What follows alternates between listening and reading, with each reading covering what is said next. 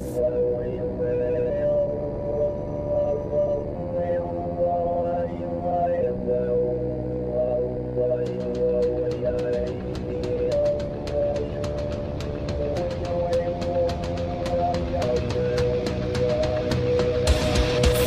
Politic Podcast, the show for normal Americans.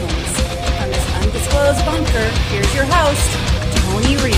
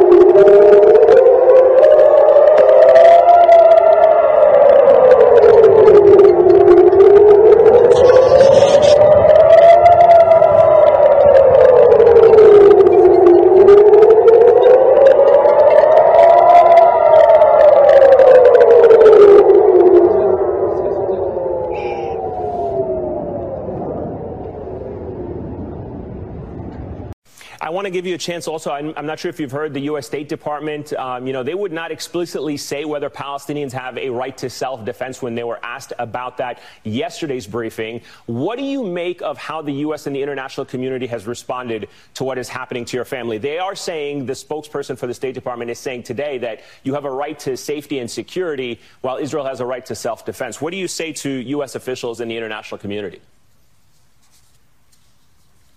The United States has waged more wars than there are Hamas members.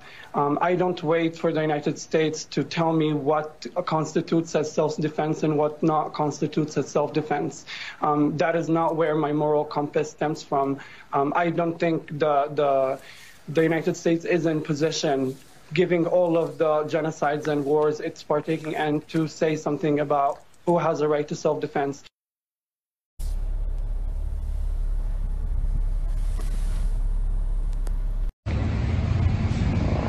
This is the QT gas station on Celanese around 9:30 at night. They are out of gas. Everybody sitting here is not getting gas. Everything except diesel is out. What they just told me.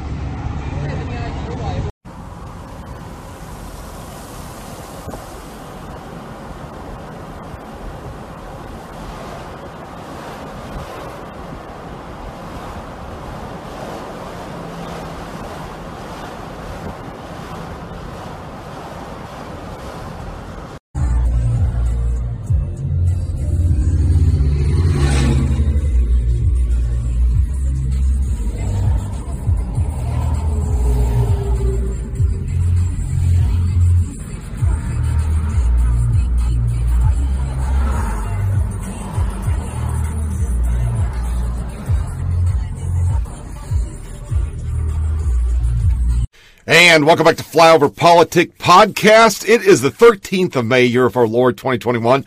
And I wasn't planning to go until next week. I'm sitting on the couch. The world's pretty crazy right now. Wife's painting, and she goes, honey, why don't you go podcast? You got a show together. I think she wanted to take over the TV. But either way, came across nice. And here I am. Israel in a mess. We don't have gas. Media on the wrong side of everything. I figure, I'm going to do a 2 cents podcast on a couple subjects. It won't be as super long as usual, but it'll definitely be a podcast. And we'll cover the world as we see it. Now, the media wants to cover Liz Cheney first. then Israel is an evil country. And then, yeah, don't worry about the gas. That's not important. But we're going to start with Israel. For me, this is the current theme that has always been with the Democratic Party. The wrong side of history. I mean, I could just make a funny out of it with the simple fact that when Mitt Romney, somebody I didn't like, but I was voting against Obama's policies once again, said that, they're an enemy. Obama joked, oh, yeah, the 80s are talking to you about your foreign policy. Now, every possible thing that could go wrong in the world is Russia. We know they side with Iran. For whatever reason, I've said cynically his aide, she's an Iranian, but for some reason they just do the wrong thing. So what the media is not going to tell you on this, as Ben Rhodes starts us off with this fucking tripe, just try a moment to look through the world through the eyes of Palestinian children. Well, in a second, we'll see that I can look through it through an Israeli child, because the reality is Hamas, who got money from the Biden administration, started launching shit again. And we actually have articles. They even admit they're getting the money and the rockets from Iran. They have gotten technology they never had. Before, it was just a fucking rocky stick on the ground. You light it, you hope you don't know where it's going to go. Kind of what we dealt with when we were in Afghanistan. This is technology. And they got it from Iran, who Biden wants to give more money to. But yet the whole world goes, hey, you give money to Iran, more terrorism. That's why you don't give money to Iran. You give Iran money, they make a nuclear bomb. They just don't understand it. It is non-fucking-stop stupidity. This kind of stuff here, I don't even understand. You can have this online. But Donald Trump had to be taken out because Twitter said he was a threat. And Liz Cheney said he's a threat. And he's a threat. We got to get rid of him. They just you heard the intro. They're happy. Ali Akbar. Woo! This is good shit. Hamas leaders, Katie Pavlich. Why?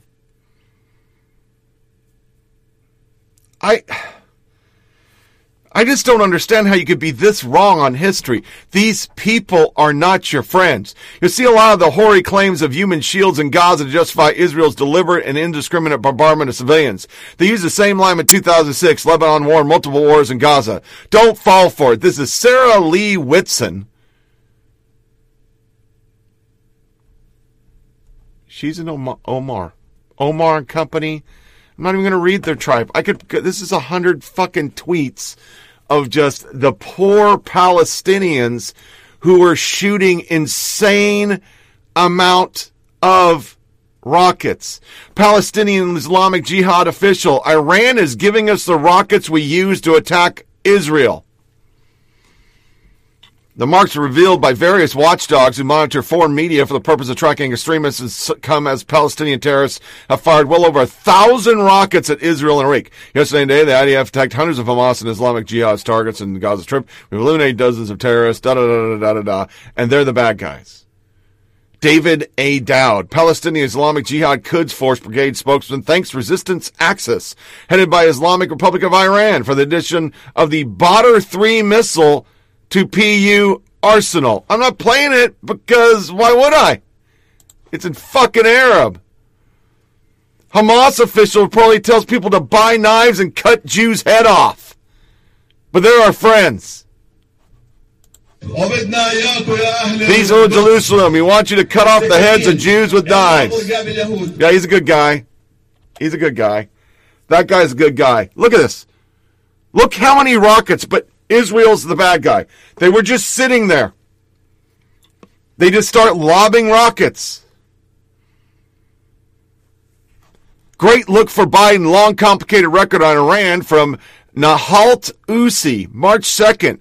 He also spoke of how ordinary Iranians had held candlelight vigils for the victims of September 11th attack and how the countries had cooperated to some degree. Till in the weeks of 9/11, Biden suggested to aides that maybe America should make a grand gesture of sorts to region often suspicious of motives. Seems to me this would be a good time to send no strings attached a check for $200 million to Iran. That's Biden. Wrong side of history. Wrong side of history. He's always on the wrong side of history. He's so not in here, people are asking, usually conservatives, some level, where the fuck is he when the war is going? I mean, we got a war. We have a fucking war happening on the earth that we had peace under mean tweet. I mean, he was just so mean. We got to get rid of him. Hundreds of tweets. Where the fuck is he?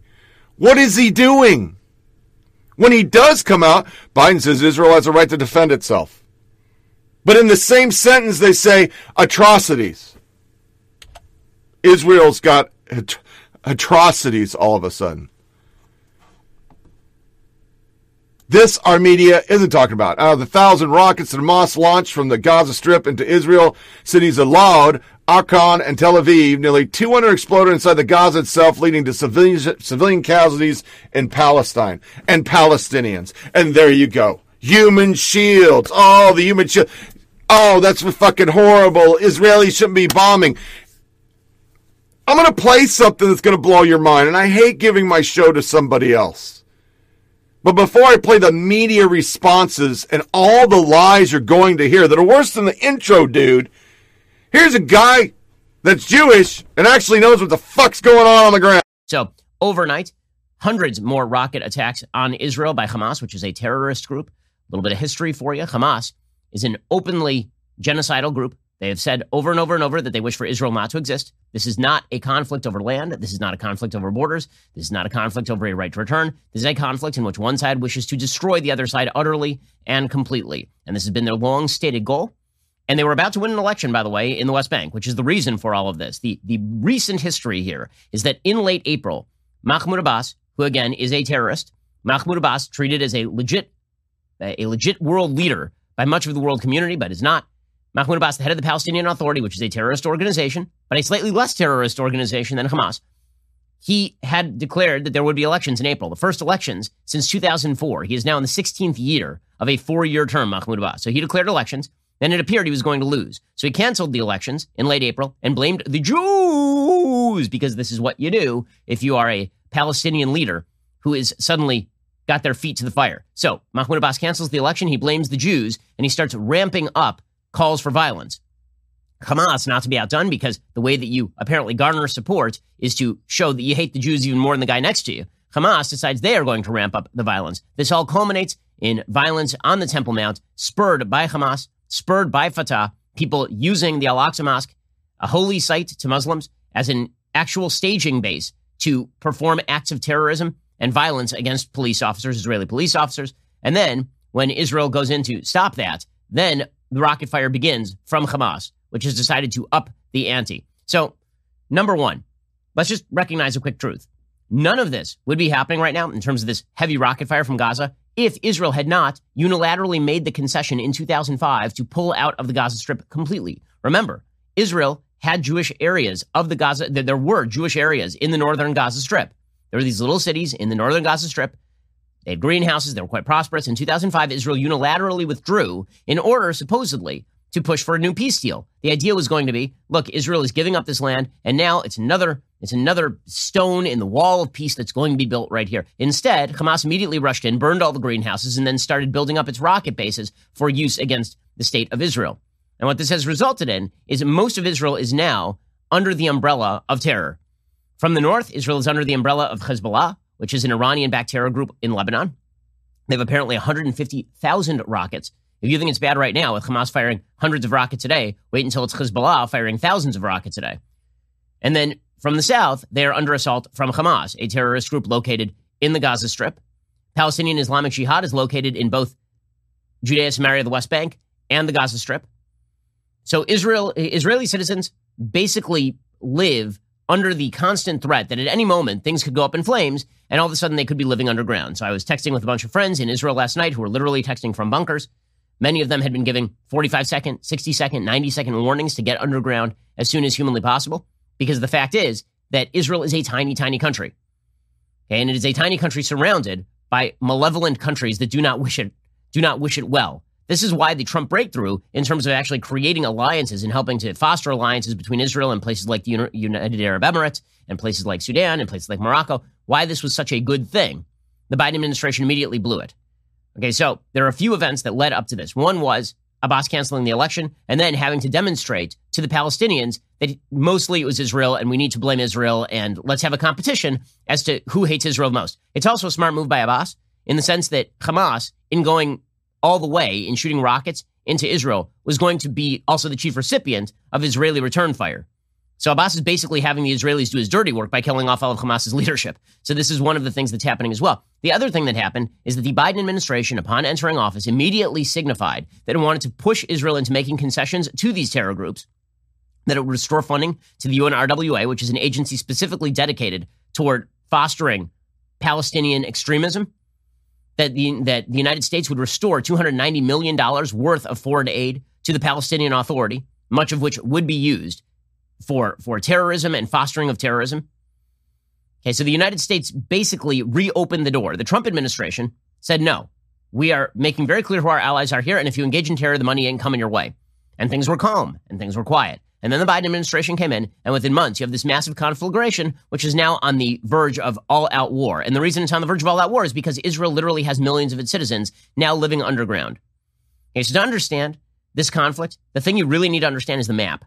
Okay, so there are a few maps I'm going to show you right now. The first map shows you the actual range of fire from Gaza. Okay, the distances from the Gaza Strip to various Israeli cities. Okay, what you will see here is that the distances are tiny. Israel is a tiny postage stamp of a country. The distance from Gaza, the Gaza Strip, which is located in the southwest corner of Israel, the distance from the Gaza Strip to Ashkelon, which is a city that has been under steady rocket fire over the course of the last 3 days, is about 13 miles. That's the distance, 13 miles. The distance from the Gaza Strip to Tel Aviv, this was considered a long shot for Hamas until recently. That distance is about 44 miles. Okay, not a long, less than an hour car ride. Significantly less than an hour car ride. The distance from Gaza to Jerusalem, which is sort of in the center of the country, is only 47 miles. From Gaza to Ashdod, it's 24 miles. Okay, what does this mean? It means that when you fire rockets, people have pretty much no warning.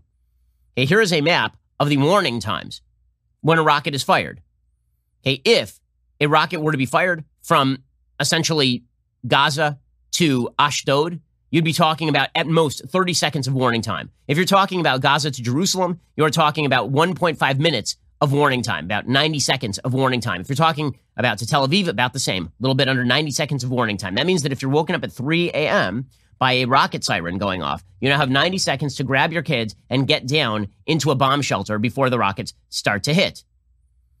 Okay, so Hamas, knowing this, has been firing hundreds of rockets into Israel. The reason they're firing hundreds of rockets simultaneously is because their goal is to overwhelm Israel's iron defense system. So Israel has an iron dome system. It's called the Iron Dome system. And the Iron Dome system is largely relegated to shooting down missiles that are going to land in populated areas. So Tel Aviv has an Iron Dome system. Jerusalem has an Iron Dome system. And it's very effective. It shoots down about 90% of these rockets. But here's the problem. As you increase the number of rockets that are fired, the additional 10% in absolute numbers starts to go up. So here is a map of the rocket alerts. These are the sirens just over the last 30, this is over a 30-minute period last night. As you can see, the entire map is red, right? The entire map from Ashdod in the south all the way up to Hadera in the north is completely red. Okay, the reason is because they were firing hundreds of rockets. They fired over 1,000 rockets over the course of the last 36 hours from the Gaza Strip into Israel. They don't care who they hit. Okay, they don't care. Last night, Hamas killed an Israeli Arab father and 7-year-old girl in Lod, which is a city that right now is actually in the middle of race riots, essentially. Okay, so Hamas started this conflict. Hamas clearly started the conflict. And now Israel has no choice. And no country can sustain this. Right? No country can allow its citizenry to be put underground by a terrorist group. Israel has every moral obligation to go in and decapitate the entire Hamas regime. What comes next? Who the hell knows? But Israel has a moral obligation to go in and kill every Hamas and Palestinian Islamic Jihad leader they can find. And in fact, this is what Benjamin Netanyahu, the prime minister of Israel, is saying. It's not just Netanyahu. It's not just about Netanyahu. Yair Lapid, who's in the opposition, feels the same way. The Benny Gantz, who's in the opposition, feels the same way. He's the current defense minister. Okay, there's widespread Israeli acknowledgement that just like if you in your city were put underground by a terrorist group living across the border, and you're told that you had to live in the basement and you were going to live under constant rocket fire, you would expect the American government to go and eviscerate that regime. Well, the same thing should be expected of any decent state, and Israel, of course, has a moral obligation to defend its own citizens, as even most members of the West acknowledge. Now, most members of the West also then participate in this moral equivalence game where they pretend that Israel is somehow an aggressor here, which is a complete lie. But as Israel does have the obligation to do this, Benjamin Netanyahu came out yesterday and said, yeah, we are not going to stop anytime soon. Like, if you think that you're going to get a ceasefire here, no, the answer is no. You don't get to fire thousands of rockets into Israel and then survive. That's not something that you get to do. Over 850 rockets have crossed into Israeli territory after being launched from Gaza. By the way, how little does Hamas care about its own citizens? When people say it's terrible for the Palestinians, that's true. The Palestinians are not of concern to Hamas. Hamas does not care. 200 of the rockets that they fired fell into Gaza. Okay, they fired 200 rockets that landed on their own people. They don't care. So Defense Minister Benny Gantz said that the IDF, the Israeli Defense Forces, will continue striking Gaza until it can bring a complete and long-term peace during a visit to Ashkelon on Wednesday. He said in the last few hours, the IDF has carried out a series of significant attacks. We've attacked squads of commanders and significant Hamas infrastructure. We'll continue to protect all residents of Israel. We've attacked many hundreds of targets. Towers are falling. Factories are collapsing. Tunnels are being destroyed. Commanders are assassinated. All the means and all the options are on the table. There's a lot more activity in the bank. He said the IDF will continue to attack and bring a complete long-term peace. Only when we achieve this goal can we talk about calm. There is currently no end date. We will not accept moral sermons from any organization or institution about our right and duty to protect Israeli citizens. Again, Benny Gantz is opposition to Benjamin Netanyahu. This is not about Netanyahu. This is not about Likud. Gantz is not a member of Likud. There's widespread Israeli sentiment, as there would be in the United States, that if Democrat or Republican, there were hundreds of rockets falling on San Diego from Mexico, there would be a widespread sentiment the United States government needs to go in and pacify the folks who are doing that. Well, the same thing is happening in Israel right now. To that end, Israel has knocked out several commanders of Hamas and Islamic Jihad. They'll continue to do that.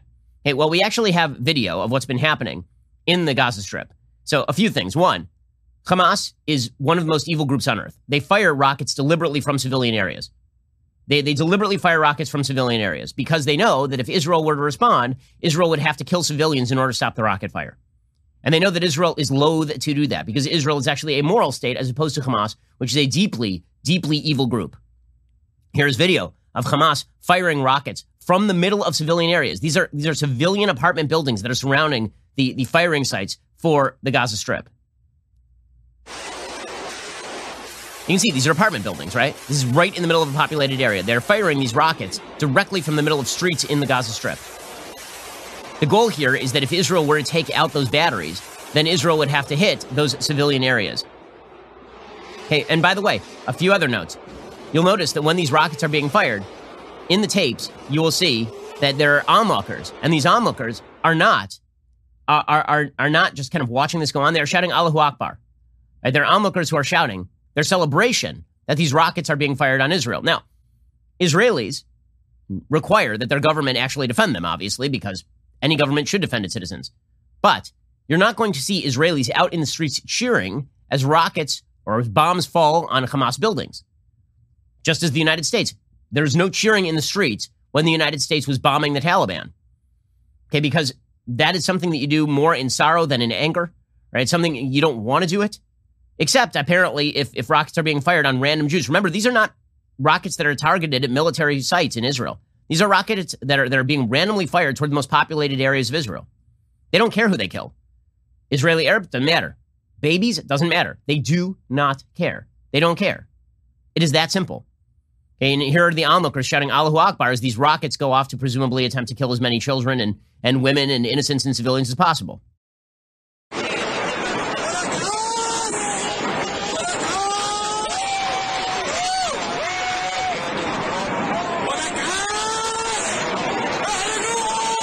There's these sets of rockets being fired off and people celebrating and cheering. What a delight. But don't worry, there's moral equivalence. according to the West. Okay, so in a second, we'll show you some more footage of what is going on over in Israel, and then we'll get to the insanity of a West that somehow declares moral equivalence here. It is quite wild. We'll get to that in just one moment. First, let's talk about a simple fact. If you're a responsible person, you need life insurance, right? It's just something you need. You want to make sure that your family is taken care of in case, God forbid, something should happen to you. Well, Policy Genius makes it easy to compare quotes from over a dozen top insurers all in one place. Why compare? Well, you can save 50% or more on life insurance by comparing quotes with Policy Genius. You could save $1,300 or more per year on life insurance by using Policy Genius to compare policies. The licensed experts at Policy Genius work for you, not the insurance companies, so you can trust them to help you navigate every step of the shopping and buying process. That kind of service has earned Policy Genius a 5-star rating across thousands of reviews on Trustpilot and Google. First, head on over to policygenius.com/Shapiro. In minutes, you can work out how much life insurance coverage you need. You can compare personalized quotes and find your best price. When you're ready to apply, the Policy Genius team will handle the paperwork and the scheduling for free. Policy Genius never sells your information to other companies. They don't add on extra fees. Head on over to policygenius.com/Shapiro to get started right now. Policy Genius, when it comes to insurance, it's nice and very important to get it right. Go get the life insurance you need at the best available price. That's policygenius.com/Shapiro. Go check them out right now. Alrighty, so Israel has this miraculous system called Iron Dome. It's been able to shoot down the vast majority of these rockets that enter over civilian areas. The footage is astonishing. Here's some of the footage of rockets over Tel Aviv. You can see in this footage the rockets that are flying over Tel Aviv, and then you can see other anti-missiles essentially coming up from the ground and knocking. It's a bullet hitting a bullet with like 90% efficacy. It's unbelievable. The efficiency is incredible. It looks like something from Star Wars, because it is. In fact, there are Israelis who are still retaining their sense of humor who put the Star Wars theme music over what Iron Dome has been doing here. The goal here, of course, is to overwhelm Iron Dome by firing so many rockets simultaneously that the Iron Dome system is not capable of knocking out all the rockets at once. But imagine this happening over a city where you live. Imagine that there's just a bunch of rockets and all you can do is sit there and wait for the thing to fall on you or for Iron Dome to shoot it down. And in some cases, obviously, it hasn't worked. There's a direct impact, for example, on a school in Ashkelon. See, here's the difference between the Israelis and the Palestinians in the Gaza Strip, Hamas, the Palestinian rulership in the Gaza Strip, Hamas. The difference is that the Israelis specifically avoid targeting schools, right? The Hamas terrorists literally put their military bases in schools. That is the difference. So this is a school that was hit directly by a rocket. Thank God all the kids were not there. Otherwise, presumably hundreds of kids would have been killed. They were also firing at Ben Gurion Airport. They were trying to kill as many people as possible and to shut down air travel to the state of Israel. So this is actual footage from Ben Gurion Airport. You can see the rockets firing over Ben Gurion Airport, and you can see them being shot down by the Iron Dome system. Over in Cholon, which is an outskirt of Tel Aviv, again, it's about 45 miles from the Gaza Strip, a bus was hit directly by rocket fire. Apparently one person was killed in this particular attack. You can see the bus flaming from the rocket fire. Another Hamas rocket hit the Trans-Israel oil pipeline, which, of course, does no good to the citizens of the Gaza Strip because some of them actually get their power from this sort of thing. And so it set the Trans-Israel pipeline on fire. And meanwhile, so that's how Hamas treats this conflict, right? Just shoot rockets everywhere, see if you can hit anything. It's basically the game Battleship. You just randomly just shoot things at people and hope that it hits somebody. Okay, here is how Israel handles this stuff. So here is tape of a Palestinian security guard being called by the Israeli military and told, get everybody out of this building. We know that Hamas uses this building, so we're knocking down the building. That's literally what's happening here. Israel calls minutes before they're about to hit a building. They call whoever they can get, and they say, get all the civilians out. He's saying at least 2 to 3 hours, no one should come close. So I should go to the other building and not let anyone come close? No problem, no problem. So first, 1-shot warning and then 2 missiles. I'm asking, you mean first you'll warn and then you'll hit the building?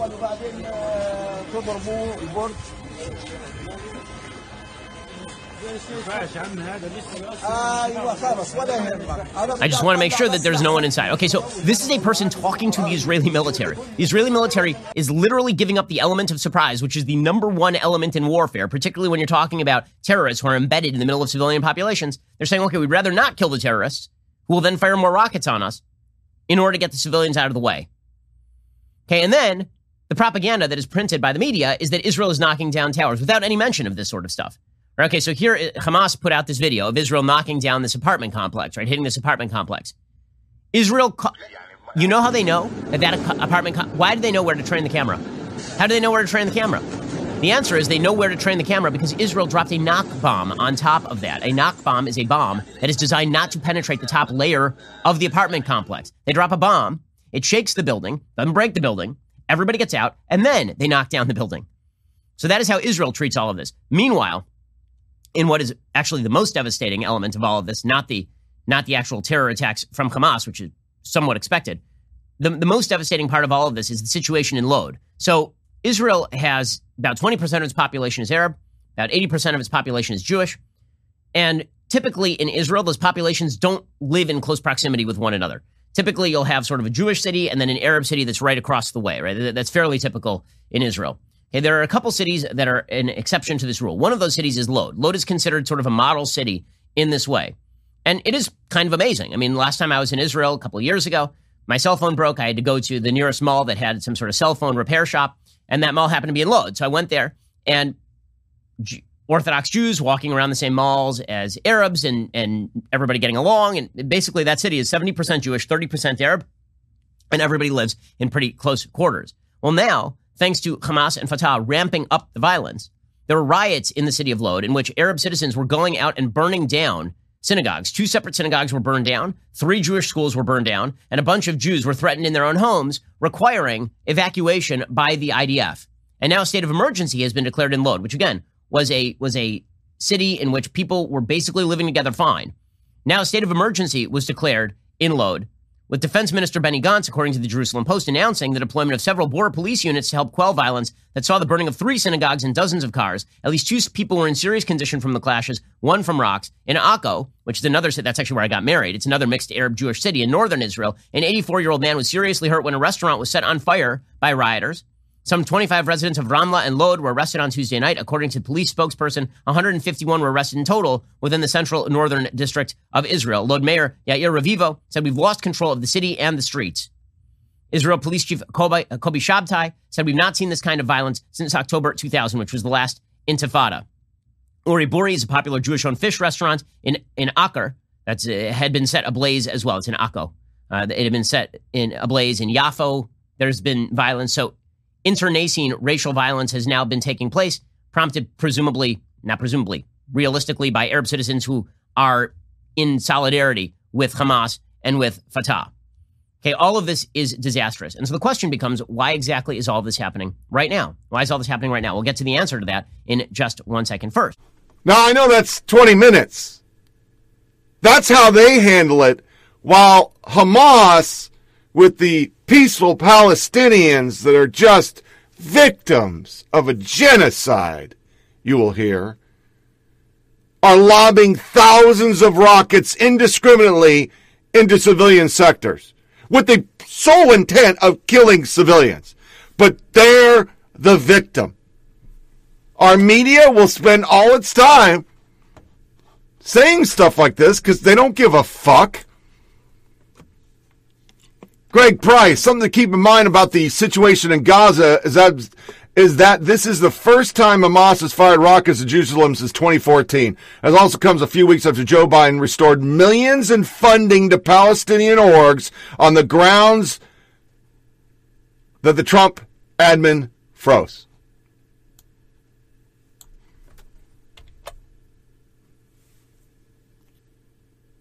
Here's Omar. You can just read for yourself. They are so anti-Semitic, because that's what I call it. There's nothing else to say about it. They're just anti-Semites. They just are anti-Semites.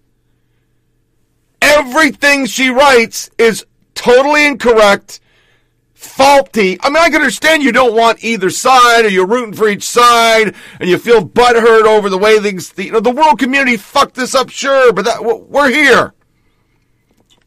We're here. This is the world we live in, and they have the right to be a country. They have the right to be a country. Whether you like it or not. But our media, and I'm just gonna inundate you with sound bites. It is just on the wrong side, decrying Israel, The idiot and Trevor Noah running his cock trap.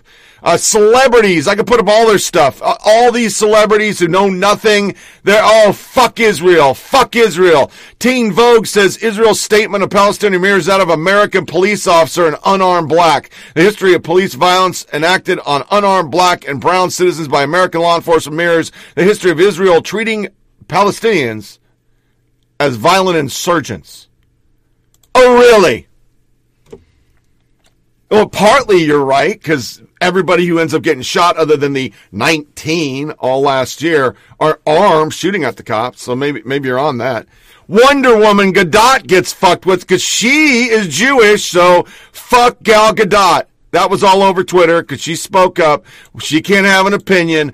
Only the opinion we tell you to have is the opinion you can say on Twitter. And as stated, Donald Trump cannot be on any fucking source of social media because he incites violence. And all you have to go, Khamenei, every one of them, just search them on Twitter, kill them fucking dirty Jews and chop their heads off.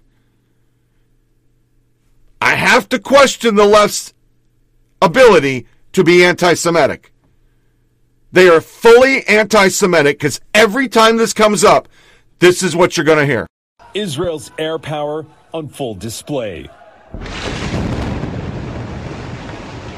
As Gaza's tallest building turned to rubble in an instant. It followed yet another day of tit-for-tat attacks, where Hamas fires its crude rockets indiscriminately into Israeli territory, only to be met with the full force of Israel's sophisticated weaponry. The death toll is rising on both sides, with civilians caught in the middle, like Faraz Al-Ghul. You must be terrified. It is. Originally from Dallas, he's now trapped inside Gaza with his pregnant wife. Deep down, she wants what's best for me. I don't know. Was that an airstrike? That is an airstrike. Wow. I just heard 2 large bangs. A different terror is also unfolding across Israel. Here in Bat Yam, an Arab-Israeli man is beaten by a mob of Jewish Israelis, while in places like Lod and Acre, it's neighbor versus neighbor, attacking each other's homes, businesses, and places of worship. This rabbi calls the situation. Just after 9 this evening, rockets fired from Gaza lit up the sky over Tel Aviv. Down on the ground, sirens wailed, and people ran for cover. 1 woman was killed in the attack. And tonight, Prime Minister Benjamin Netanyahu warned that Hamas and Islamic Jihad would pay a heavy price. The Palestinian citizens of Gaza have already paid a heavy price. All day, Israeli airstrikes pounded the territory, officially targeting military installations. But civilian buildings were destroyed too. The Palestinians say more than 220 people were injured and 32 were killed, 10 of them children. In retaliation, Hamas rained more than 400 rockets down on Israel. The damage they did was limited by Israeli interceptor rockets, the so-called Iron Dome, which blew most of them to pieces before they landed. Tonight, that image, Israeli missiles leveling an apartment building in Gaza, smoke soaring skyward. Sources telling ABC News the building had been evacuated, a drone surveying the scene to make sure people were out. Israel launching 500 airstrikes on what it said were Hamas and Islamic Jihad military targets. And just hours ago, swarms of Hamas rockets streaming into central Israel, lighting up the night sky. Sirens in Tel Aviv sending residents racing for cover, the Israeli Foreign Ministry tweeting this video. Hamas launching more than 500 rockets, most intercepted by Israel's... Tonight in the Holy Land, wow, one of the most dangerous escalations in years, after Israeli missiles killed at least 20 people in the Gaza Strip, including 9 children, according to Gazan health officials. Israel's attack retaliation for these rockets, as many as 150 of them, launched at Jerusalem by the Palestinian militant group Hamas. America's new president hasn't said much about the conflict, but he may have to. Israel's Prime Minister Benjamin Netanyahu vowing tonight those who attack us will pay a heavy price. A pledge that might push Biden's White House to get involved. In the late afternoon, a barrage of Hamas rockets streaked out of Gaza toward Jerusalem. They appeared to do minimal damage. But Israel responded immediately with airstrikes, which the Palestinians say injured and killed civilians, including 9 children. Air raid sirens wailing as Israelis took cover in their homes, a children's ballet class huddled in a classroom. Amazingly, no one was hurt. Most of the rockets stopped by Israel's defense system, the Iron Dome. But retaliation was swift and deadly. Israeli airstrikes hitting Gaza within hours. The Palestinians saying at least 20 people were killed, including 3 children. The Israelis saying only... Israel is the most powerful nation in the Middle East by far. It is essentially a regional superpower. So what the Palestinians have to, I mean, they're frustrated. They're trying to get some kind of attention. They, in my opinion, often do self-defeating things. These kind of rocket attacks only move Israelis to the right.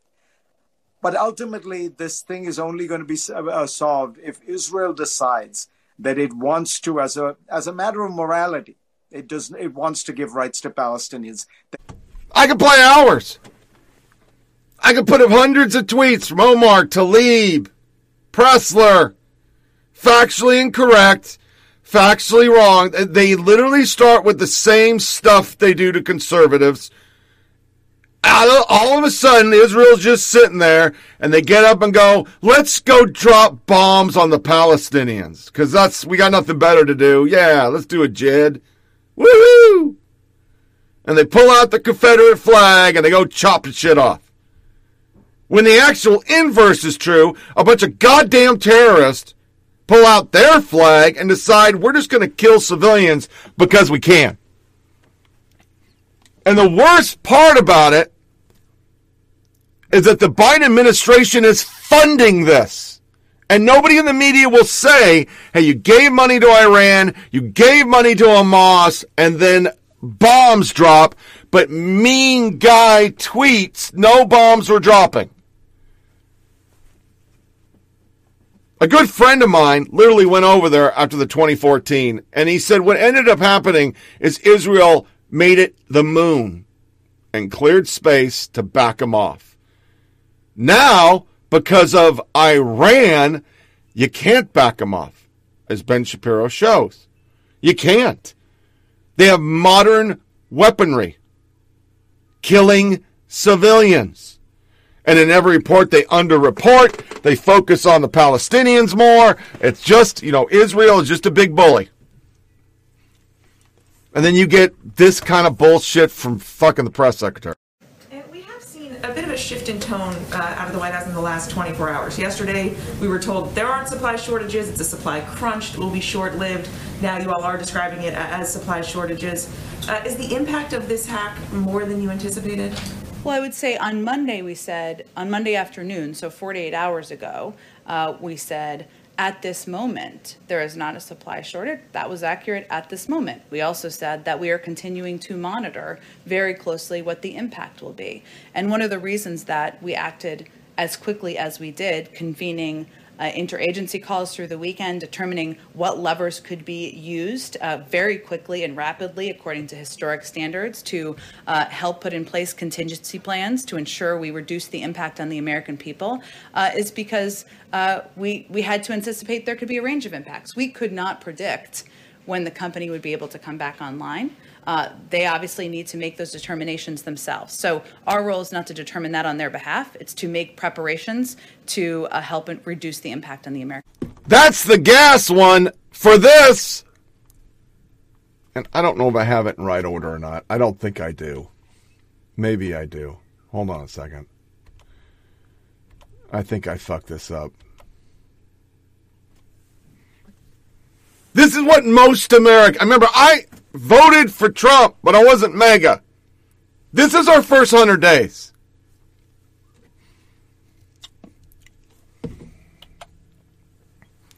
That's what we're made for, says Jen Psaki, when asked if President Biden is overwhelmed by the multiple crises and we don't see him.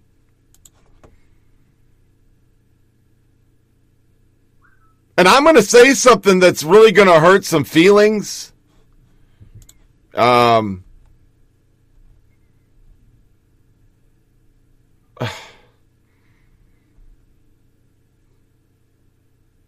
This isn't a glitch. This is by design.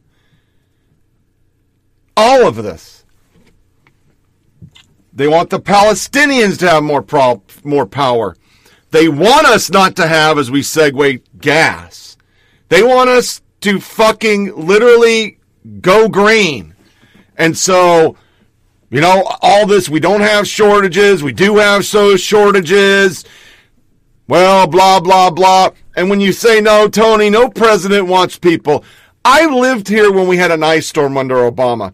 By the time fucking FEMA showed up, there was an air base, or an airfield on Fort Campbell that was full of generators and everything that never got to anybody. People were without power in most of Kentucky for over 10 days. Nobody in the media talked about it, other than Fox. Nobody cared about it. Biden or Obama or Biden or anybody in that administration, nobody showed up.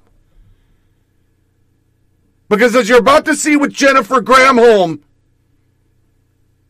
they don't care about parts of the country that don't vote for them. All they care about is their demographics. And remember, this is the old Confederacy. Fuck them if they don't have gas. And we don't want them to have gas because it's all about the green. Can you tell us what is the feasibility of using rail cars to transport fuel into the affected areas? I know that's being looked at. Yeah, the DOT is looking at that, and so we'll have to wait till their analysis is done. These are not easy solutions because there may or may not be the right rail cars. There may not or may not be the deep water ports available for the Jones Act to be able to respond. So this particular area of the country, this is why we have doubled down on ensuring that there's an ability to truck oil in, gas in. But it's the pipe is the best way to go. And obviously, we have the acute issues with the Colonial Pipeline ransomware attack. But looking more holistically in a macro view, how does this speed up the efforts at DOE to move in more of a renewable direction, since this is going to have an impact on people at the pump?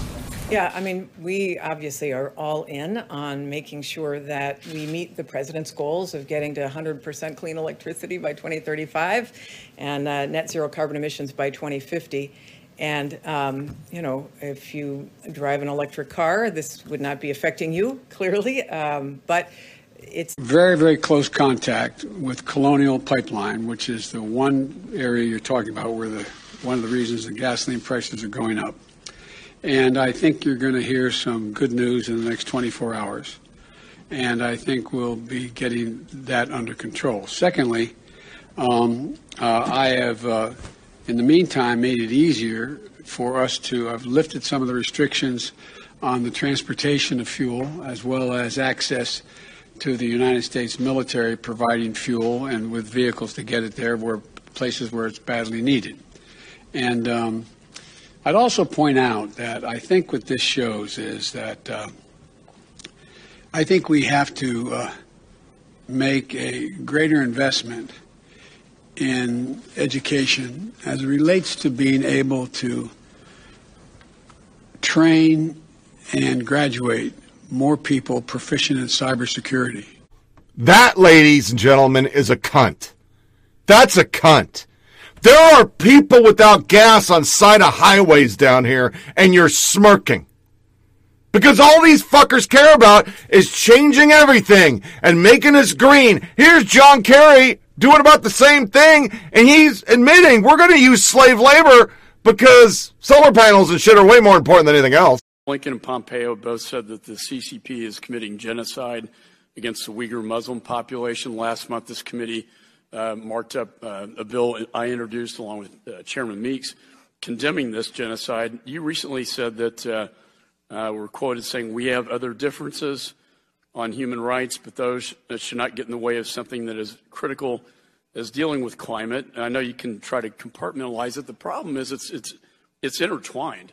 Because when you look at the supply chain, and you look at China, they dominate the critical mineral supply and solar supply chains, all coming out of the Xinjiang province, which we believe is using slave labor to create these renewable energy sources. So my question to you is, how can you assure us or ensure that this quest that we're on, that slave labor coming out of China, where genocide is taking place as we speak, are never a part of the climate solution in the United States? You're absolutely correct. Ranking Member McCall, it is a problem. Xinjiang province not only produces some of the solar panels that we believe are being, in some cases, produced in forced labor by Uyghurs, but also there are a significant amount of rare earth mineral that's used in the solar panels themselves. It is my understanding that the Biden administration is right now in the process of assessing whether or not that will be the target of sanctions.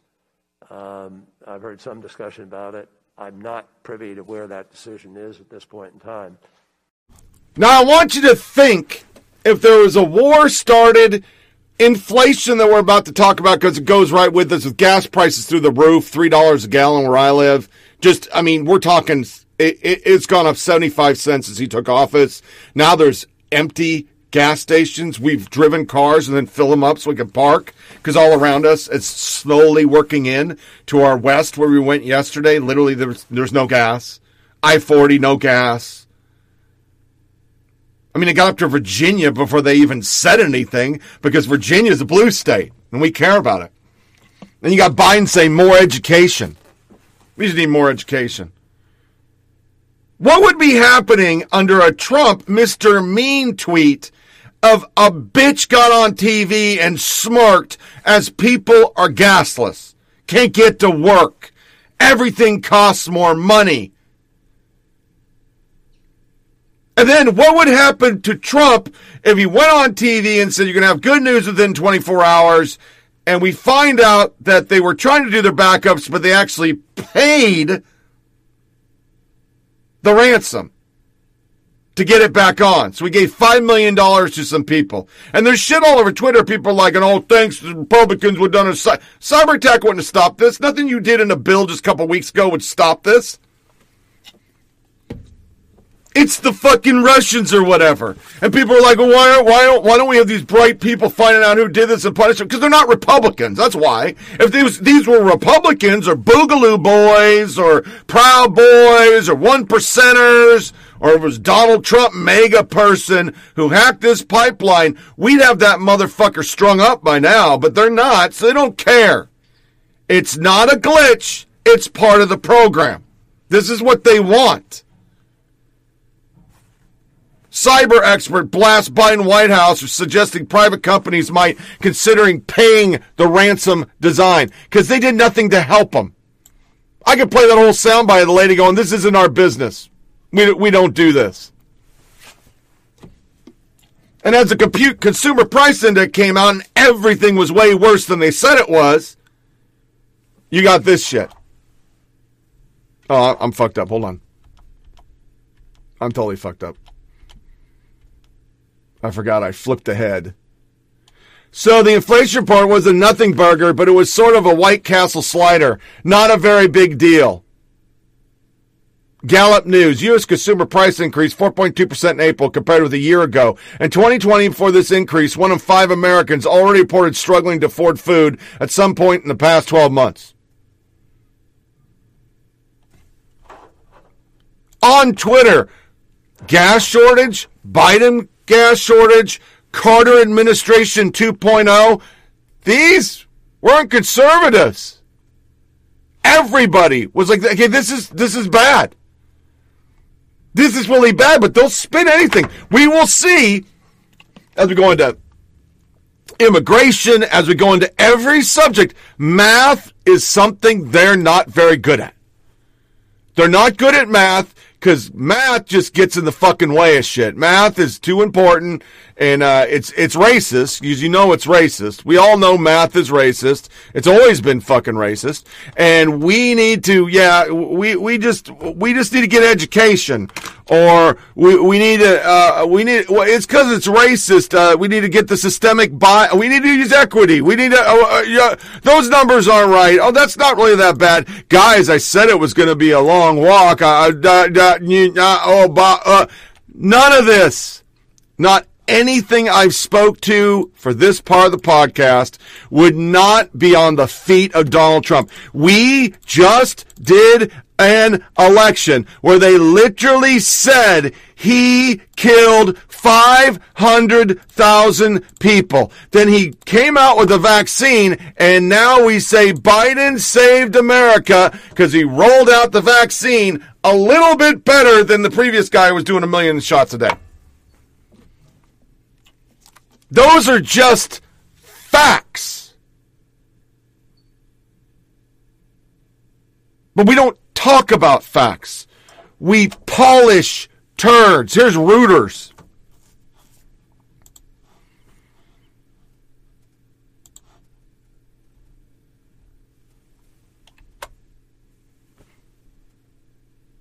Just take those two things and think about it for a second. If Trump fell going on Air Force One and we now had skyrocketing fucking inflation, what would the headlines be? What would they be?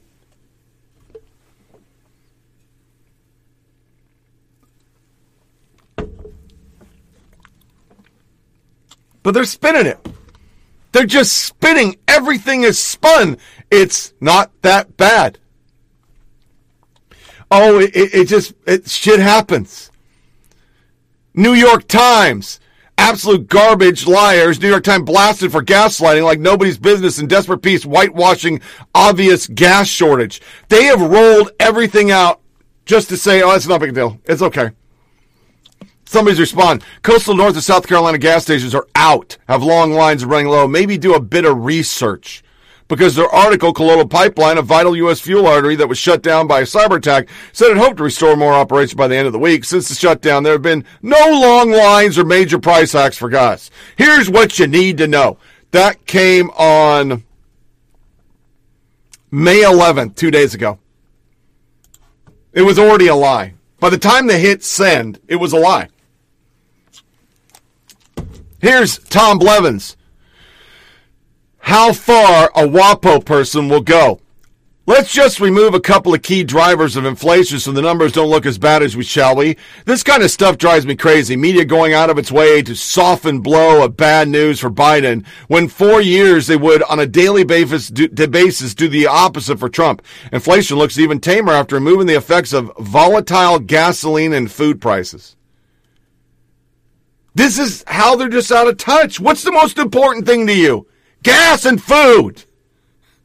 If you're a poor person, gas to get to the job, to buy gas and food. I remember using pennies in my 67 Chevy when it was $1 a gallon. Coasting that motherfucker in to fill it up. Just coasting it. I don't know if I got any more of his thread. I'll sleep that. Inflation looks a lot tamer when removing the effects of things people actually need to buy. This is like when people talking about elections say, well, if you take out California, but who really needs, food and gas? See, if you take out the stuff people buy on a daily basis, well done, WAPO, because this is the world we live in now. Nothing's his fault. There'll be a but Trump in a couple days. It'll happen. They'll play with the numbers and make it look like it's not that bad of a deal. You just don't like them. You're a fucking insurrectionist. You're a seditionist. You're a racist. You're something.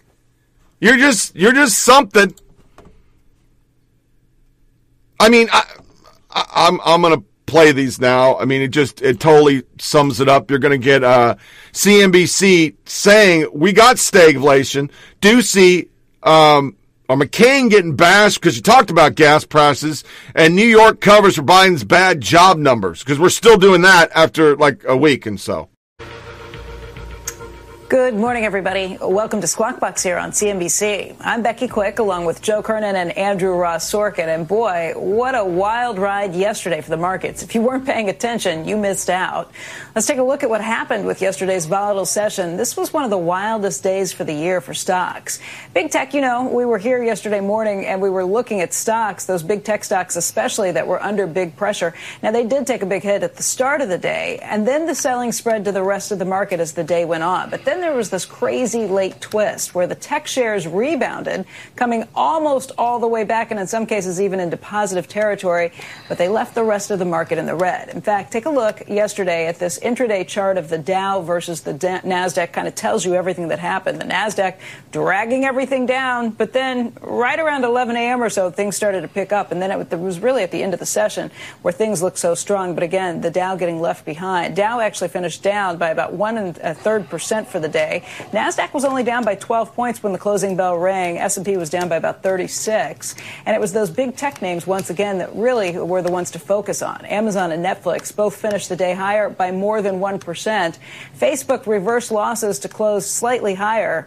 And it was, again, really something to watch. Saw Netflix up by about 1.7%. Tesla shares had been down really sharply. They came back to just a little bit down by the end of the day. And if you check out the U.S. equity futures this morning, things are shaping up to be an interesting day once again. Dow futures indicated down another 106 points. Yesterday, by the way, was the weakest day for the Dow since February. Home Depot was the biggest drag. It was down by about 69 points. This morning, S&P is indicated down by about 14 points, again, after losing 36 points yesterday. And the NASDAQ is indicated down right now by about 75 points. While all this was happening, Treasury markets, basically crickets. You didn't see much activity, many things happening there. If you check out the Treasury yields this morning, you're going to see that the 10-year is yielding 1.615%.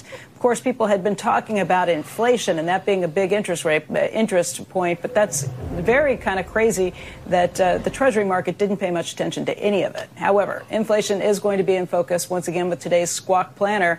We're going to be getting consumer price index data for April. That's coming at 8:30 a.m. Eastern time. Economists expect an increase of 0.2% for March. That is compared with pandemic weekend prices of last April, and the expectation of the year-over-year gains is 3.6%. If that's the case, that would be the biggest jump since 2011, and that's why this morning with the Squawk Stack, we're focusing once again on some of those commodity prices that have been running up ever so sharply. Copper, we told you yesterday, had closed Monday at an all-time high. It was up another 1% yesterday. That's 4 out of 5 sessions that it's been higher, and it's indicated it's trading up again this morning by about 0.5%. Then there's crude oil, which yesterday was up another 0.5%, and this morning it's up another 0.6% to 65.70. Finally, take a look at soybeans, up another 1.75%, highest level for the close for soybeans yesterday since September of 2012. And guys, I wanted to throw another couple of things in here. The volatility index up by 2.8%. The VIX was at its highest level since March 10th yesterday. And then the dollar index ended down a little bit yesterday. In fact, for the year, the dollar has now given back all of its gains. And you can't help but think that Stan Druckenmiller and the comments he had about the dollar had some sort of an impact of what was taking place there. People really considering these things, looking at the dollar and wondering what's going to happen next. Yeah. Soybeans.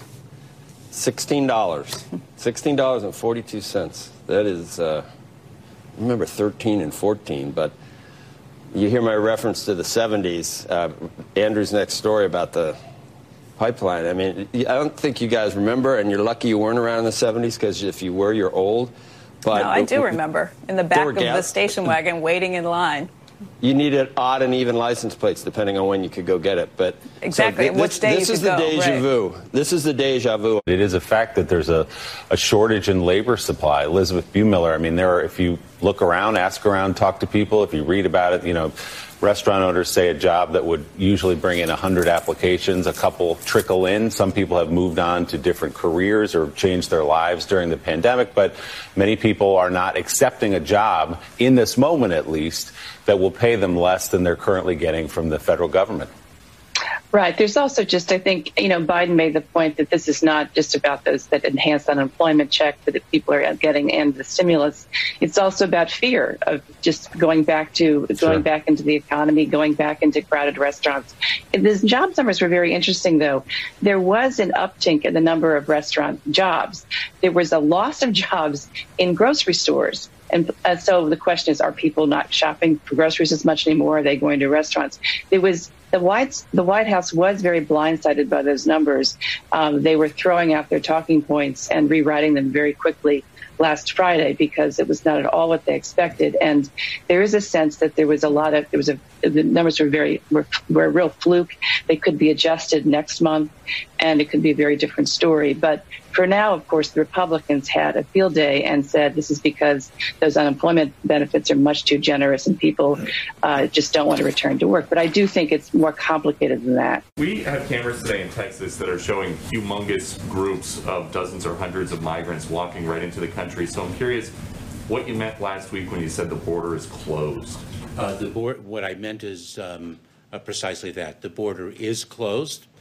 We are expelling single adults and families. Obviously, we have the acute issues with the Colonial Pipeline ransomware attack, but looking more holistically in a macro view, how does this speed up the efforts at DOE to move in more of a renewable direction, since this is going to have an impact on people at the pump? Yeah, I mean, we obviously are all in on making sure that we meet the president's goals of getting to 100% clean electricity by 2035 and net zero carbon emissions by 2050. And, if you drive an electric car, this would not be affecting you, clearly. The state of California right now is projecting a budget surplus of roughly $76 billion, such that the governor of that state is now wanting to deliver checks of roughly $600 to everybody making less than $75,000. As you know, this all comes against the backdrop of those $350 billion from the American Rescue Plan being handed out to states and local governments. So did the White House overestimate how much money would be needed? California itself gets $42 billion out of the deal. Is the White House rethinking their opposition to new pipeline projects since one really important one goes offline and gas stations start running dry?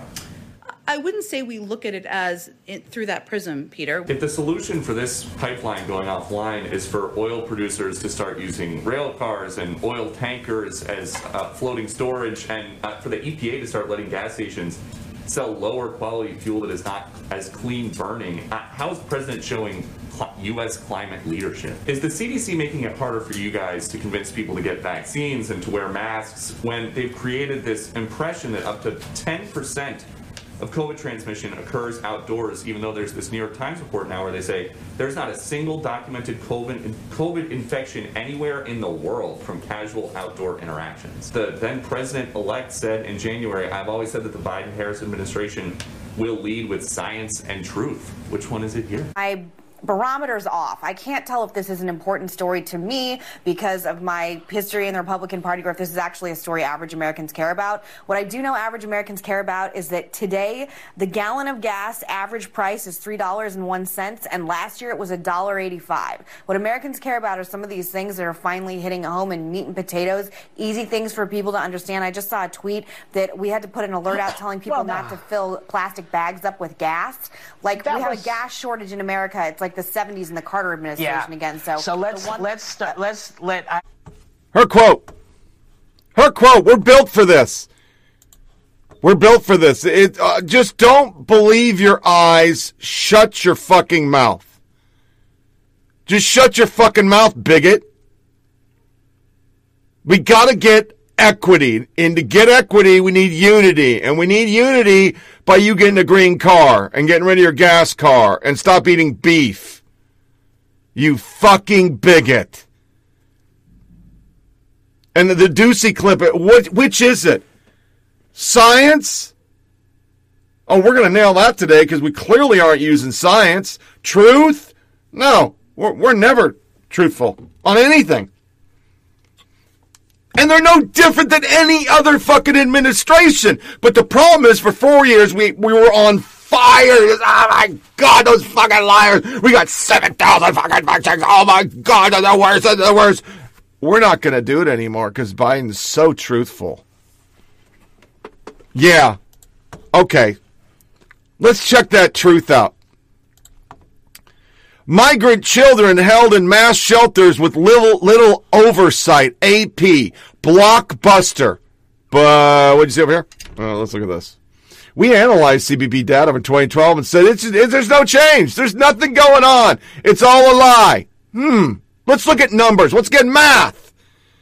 Long lines, Hamas shooting 1,000. They don't do math because math is racist. We know that. We all know math's racist. It's fucking racist as a motherfucker. That's a huge fucking difference. That's just all we know. Our immigration system, because of Democrats now who have changed the Democrats before that used to want walls, because how the fuck you think we got walls? You only know what you capture. So if we've gone from 17,000 to 178,000, that is not seasonal. Unless you're saying, and nobody's put it out there because they all said Donald Trump was a xenophobic cocksucker who was ripping mothers out of people's wombs. Not just chests, wombs. And separating them before they're even born.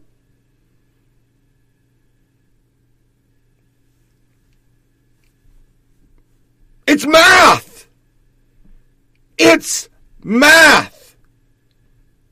There's just story after story after story.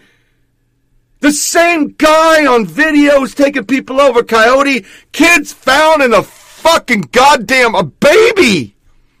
Lines of babies and kids. They're not stopping, but they get on TV and they're we've closed the border. Really? I'm not even playing the videos because if you've been watching the news, you know it's a lie. It's all a fucking lie. It's all a fucking lie. They've been lying and lying. Here's a Bill McGoon, 50 motherfuckers, videos, kids found in the fucking woods. Kamala Harris blasted Trump admin for using COVID as an excuse to close the border. Now the Biden administration that's what they're saying due to COVID. They keep changing what they're saying. I didn't cover this on the show, but I got one of these. Biden sends letters to COVID aid recipients after Democrats railed on Trump for signing checks. Do we remember this? That was huge.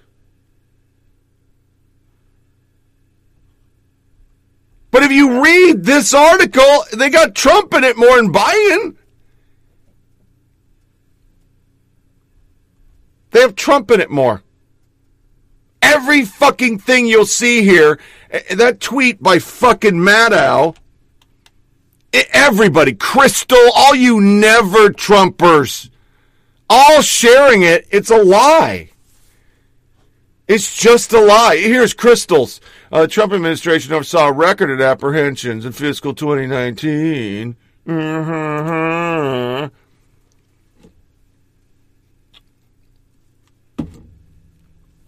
April, 178,000. March, 173,000. It's a 3% increase, a 3% increase from March to April, but a 61% decrease of media coverage because they knew it was bad, so they stopped doing it. They just dumped it. We don't want it anymore.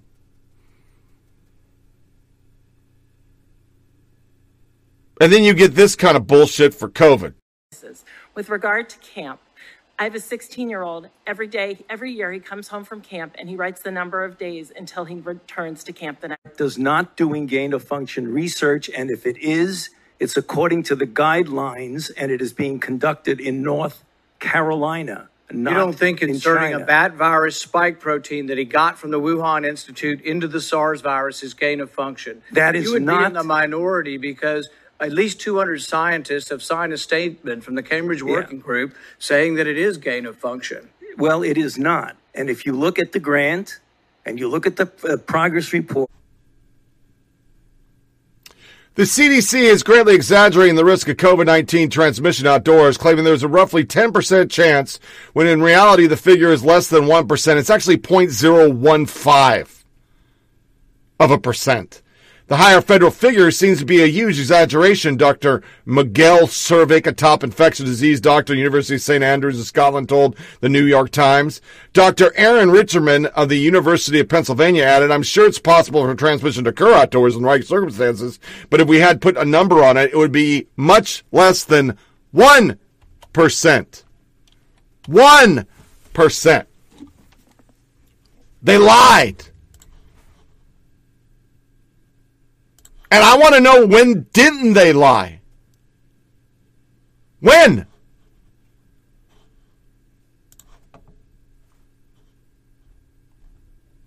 That didn't come from the Daily Wire. That's the New York fucking Times. Never Trumpers and liberals. Love that fucking thing. So you start this with, it's not a big deal, go to Chinatown. Which probably gets a lot of blue people fucking dead. Don't wear a mask. You gotta wear a mask. You gotta wear a mask everywhere. You gotta wear 2 masks. You gotta wear a mask outdoors. You gotta wear a mask when you're working out. Oh yeah, we lied. You don't have to wear a mask going out. You need to wear a mask if you're vaccinated. You need to wear 2 masks after you're vaccinated. You're not really vaccinated. Why aren't you getting your vaccine? And you wonder why people are just doing this. What the fuck? Nothing you guys say. It's true.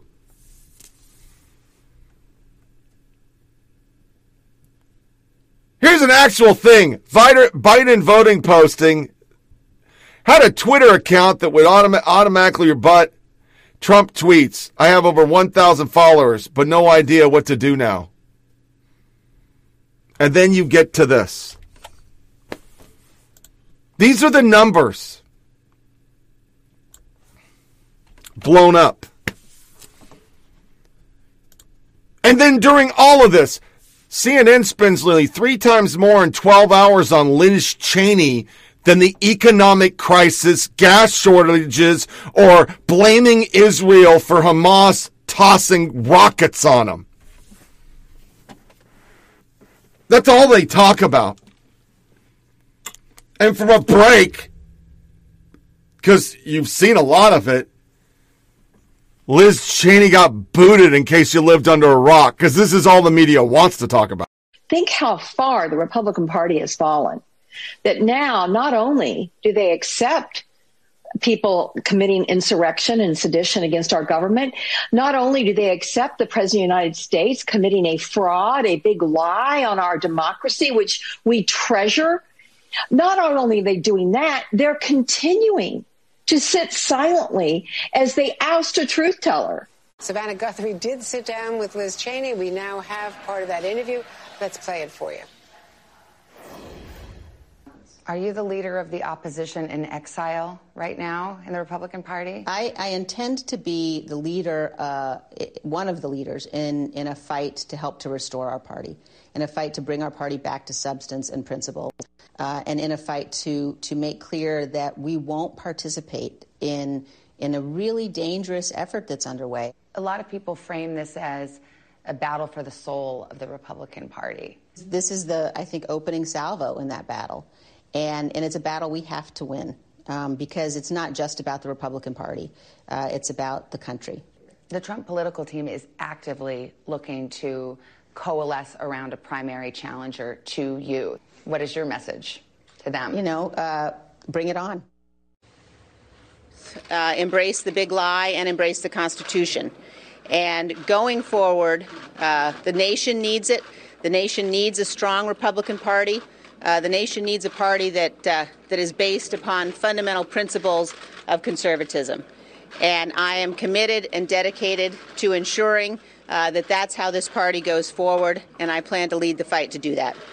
Congressman, how concerned are you that former President Trump might end up back in the Oval Office, and what are you prepared to do to prevent it? I will do everything I can to ensure that the former president never again gets anywhere near the Oval Office. We have seen the danger that he continues to provoke with his language. We have seen his lack of commitment and dedication to the Constitution. And I think it's very important that we make sure whomever we elect is somebody who will be faithful to the Constitution. Congresswoman, do you feel betrayed by today's vote?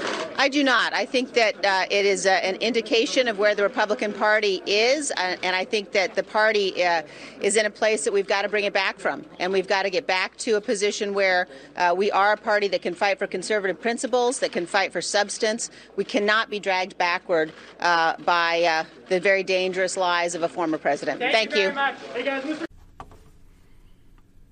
Do you notice the first place she went was MSNBC? Jake Tapper. Liz Cheney has been ousted for position of House GOP. Axios. Jake Sherman. Haley Bird Witt. Kyle Griffin. Just tears. They can't believe it. Just, oh my God, they just can't. Savannah Guthrie just sat down with Representative Liz Cheney for an exclusive interview on NBC News. Jake Sherman, and there it is. Liz Cheney has a massive, massive platform now. She's now a national figure who continues to say she chose country over party. The House Republican Conference Chair doesn't get a Savannah Guthrie interview, but an ousted Republican Conference Chair does. Yes! Yes, she does! Because they love her. Mediaite, Liz Cheney booed by colleagues for last stand against Trump. Trump. Dana Loesch calls out Liz Cheney for a weird focus while things are going to hell. Axios, Liz Cheney, today we face threat America's never seen before. A former president who provoked a violent attack on the Capitol in an effort to steal election has resumed his aggressive effort to convince Americans the election was stolen from him. I know facts are really tough, but Hillary Clinton did the same thing. You have about as much evidence he incited that riot that was already pre-planned, that killed nobody and trespassed, as HRC to this day, the media to this day, Russiagate stole the election. She still believes election was stolen, and we did have violence, and we had anti-fascist groups all over the place protesting, burning shit. Where the fuck you think Antifa came from? HRC's mouth. It's not my fault you don't like facts. We have a fat, obese, I'm going to play it for comedy today, unelected person who writes sex novels, walking the country, rigging elections, changing 80 voting laws, totally taking over the Georgia voting laws so bad we had to have the voter reforms that were Jim Crow, but were actually more strict than Democrats. Abrams, to this day, under testimony, says her election was stolen. But that's all this woman talked about. Considering the news, Hamas attacking Israel, Colonial Pipeline, and possible Russian involvement, jobs numbers, and basic soft launch of UBI making headlines, this seems like a weird focus. Another person, so much major news going on, I flipped to CNN and it's all about Liz Cheney. Border crisis, gas lines, inflation, economic stagnation, kids still out of school, rocket attacks in Israel, and on and on and on. If you're Republican under the dome, not talking about any of this today, you're weakening your country. But why do you think, and why am I so upset about it? Because Republicans didn't have a choice. They had to fucking get rid of her because that's all she'll talk about. She won't move forward. You can think Trump is the worst thing ever. You can think the sedition or insurrection or terrorist attack or whatever the fuck you guys call it, that still to this guy in his little bunker looks way less worse than federal building, courthouses, police stations, whole fucking cities razed like Attila the motherfucking Hun came through for a whole summer. We're moving forward. They all were saying we're moving forward. She wasn't. She sounded like more of a Democrat than Democrat. She sounds like she needs to go to fucking CNN, because that's where she belongs. She sounds like a CNN host. Let's not talk about how fucking horrible the Biden administration is, how extreme their policies are, how they fucking lie every 2 seconds with math. I mean, they just can't be factual. No, we're going to talk about January 6th, and we need a 9/11 commission, and we need to find out who knew and who didn't know. And I'm going to make sure Donald Trump's not the president. Here's a fucking news flash, butt face. He's not going to be the president. Because he's in fundraising, Barack Hussein Obama hasn't been president for 5 years. He's still in fundraising for the Democrats.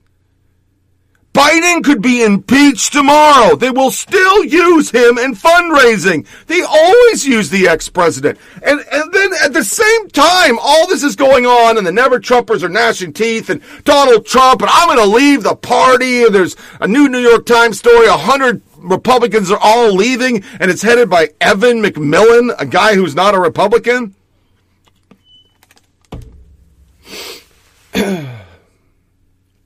Totally not a Republican. They're simultaneously reporting nobody's reading his blog. But you people! I don't know anybody who even has looked at it. I've never seen a retweet of it. I haven't seen any, and I have people that are MAGA that I follow. They idolize this fucker. They're not putting out what he's saying. They don't even know what he's saying. Nobody's going to his website. You're doing those articles at the same time. He's controlling the Republican Party. This is all a smokescreen. And the problem is Liz Cheney wanted to be part of that smokescreen because she hates her own party. She needs to change parties. She has 19% fucking approval. The leadership said, shut your fucking hole and let's move forward and stop this crazy old bastard that 126 ex-generals and admirals warn about Biden. U.S. is in deep peril, health concern, 7 red flags emerging. This is one of those articles that we saw every 2 seconds, and every Never Charger got out the KY and went, the same generals that she got to sign letters to try to stop him from pulling out of Afghanistan, but didn't do when Biden's pulling out of Afghanistan. Open borders. China's a great threat. Free flow of information is critical, but they're shutting it down. Re-engaging a flawed Iran nuclear deal. Stopping the Keystone Pipeline. Using the military as a political pawn with thousands of troops deployed across the U.S. Capitol still. The rule of law. Was she part of that? No. No, she wasn't. Because she's still talking about January 6th. She was, I just changed shirts. It froze up. So, I don't think I'm doing like some stupid TikTok shit. All she talked about was January 6th. She was obsessed with January 6th. She was making her bones being about January 6th. And she hated her own party. She wasn't a leader in the Republican Party. She was a leader in the fucking Democratic Party. That's where she was. And I never heard her talk about this. It is called the For the People Act, but Republicans are warning it's actually a power grab by the Democrats. The GOP says this bill, SR1, would greatly expand the government's role in elections. Democrats say it will help protect the right to vote for all Americans. The legislative battle ahead brought the Senate Minority Leader out today to trade verbal blows with the Majority Leader. Correspondent Jackie Heinrich is following the action from Capitol Hill. Rarely is a bill markup in the Senate Rules Committee the setting for fireworks or even an appearance from a party leader. I want to be very clear today. Stop calling our democracy broken. But today, both, as Democrats advanced a sweeping election reform bill and Republicans drew battle lines. The eyes of history are on all of you. The truth is quite simple. Our democracy is not in crisis. Democrats have made S1, the For the People Act, their top priority amid a slew of new state election laws they say restrict voting access, especially for people of color, framing it as 21st century Jim Crow. Majority Leader Chuck Schumer tied GOP opposition to the bill to former President Trump. Don't tell us these laws are about voter fraud. Everyone knows that Donald Trump perpetrated the big lie. But unfortunately, it seems the price of admission in today's Republican Party is silence in the face of provable lies.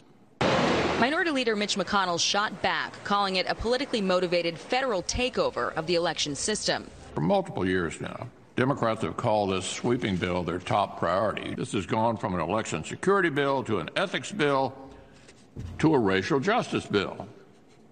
Who knows what it'll be labeled tomorrow? The bill would dramatically expand the federal government's role in elections, creating automatic nationwide voter registration and expanding early voting, among other things. Republicans say it diminishes states' rights, guts popular safeguards against fraud like voter ID, and tilts the power of the Federal Elections Commission. But Democrats are urgently pushing forward while they maintain their narrow majority. And this is just the beginning of a marathon markup expected to continue tomorrow. Republicans have 150 amendments filed. But beyond that, its future is a lot less clear. Stacey Abrams is one of the country's best-known voting rights advocates, and she's also a prolific author. In her new thriller, While Justice Sleeps, a Supreme Court clerk has to unravel an international conspiracy that goes to the highest levels of government. And Stacey Abrams joins us now. Stacey, good morning to you. Allow me to be the first person to read you a great New York Times review here that ends, Abrams has realized what surely was her chief ambition, to entertain. That's good news. And we want to get to the book. But first, while we have you, there are some twists and turns in our world as we live it that I want you to comment on, if you could. There are about 11 states right now in the country that have passed restrictions on voting that could have a big impact on 2022 and beyond. What concerns you most about what you're seeing right now? There is the issue of how it affects trust in our elections, in the active democracy itself, and yet there's also the practical political implication. What does this mean, do you think, for 2022 for Democrats' chances? So, Jonathan Capehart, the vote was held, and they tied 9-9 in the Rules Committee, which means under their rules that it does not go to the floor as amended. That amendment dies in committee. They can bring it up on the floor if they've got the votes. What kind of a setback was this for the leadership?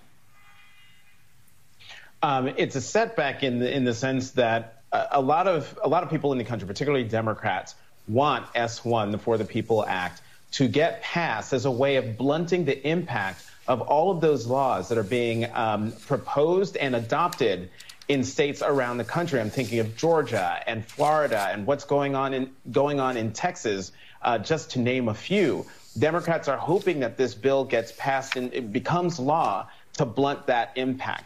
And, you know, to hear Senate Minority Leader Mitch McConnell talk about Democrats wanting to do a power grab and upending democracy and that there's nothing wrong with our democracy is a load of hooey. I mean, our democracy is still on the brink as a result of what's happening. You know, once I said on air that these voter suppression laws are a solution in search of a problem.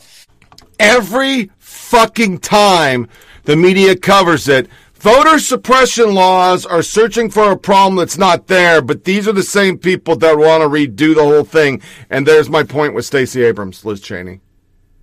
All you Liz Cheney lovers, I mean, you gotta move on. Trump's not going to be president. There are all sorts of people racing to the front. People are jerking off to DeSantis. People know the odds of Trump winning are slim.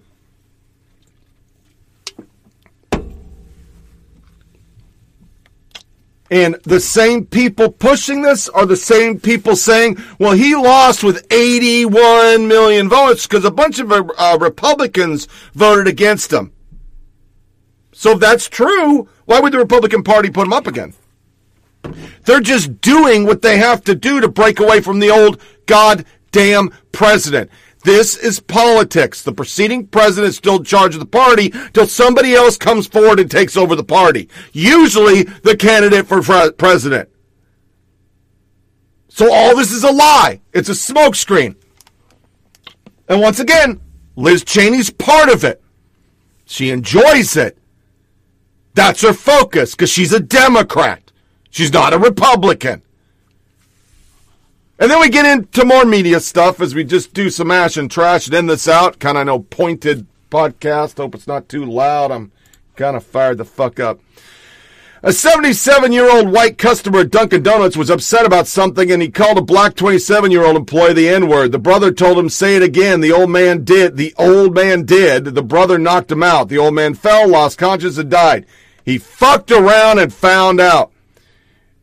If there was actual justice in the country as opposed to white justice, then if you want someone a minimum wage job and call them the N-word twice, whatever happened if that would be legally acceptable. The employee is facing a murder charge, which makes no damn sense. Black people, you're on the jury. The black defendant was all work. White customer called him the N-word. Defendant knocked out the customer and he died. How are you voting? Not guilty. Nah. You call someone the N-word twice, you're taking your life for granted. I salute anyone who knocks someone out for that. How else would white people learn? Don't act like a punch was the first violent act that was a retort. That was self-defense. Calling someone the N-word is violence. It's self-defense. The N-word is not rude. It's a threat to my humanity. It's a disregard to my life. It's a reaction to my dignity. It's far beyond rude. It's as violent as language can be. Fuck around and find out.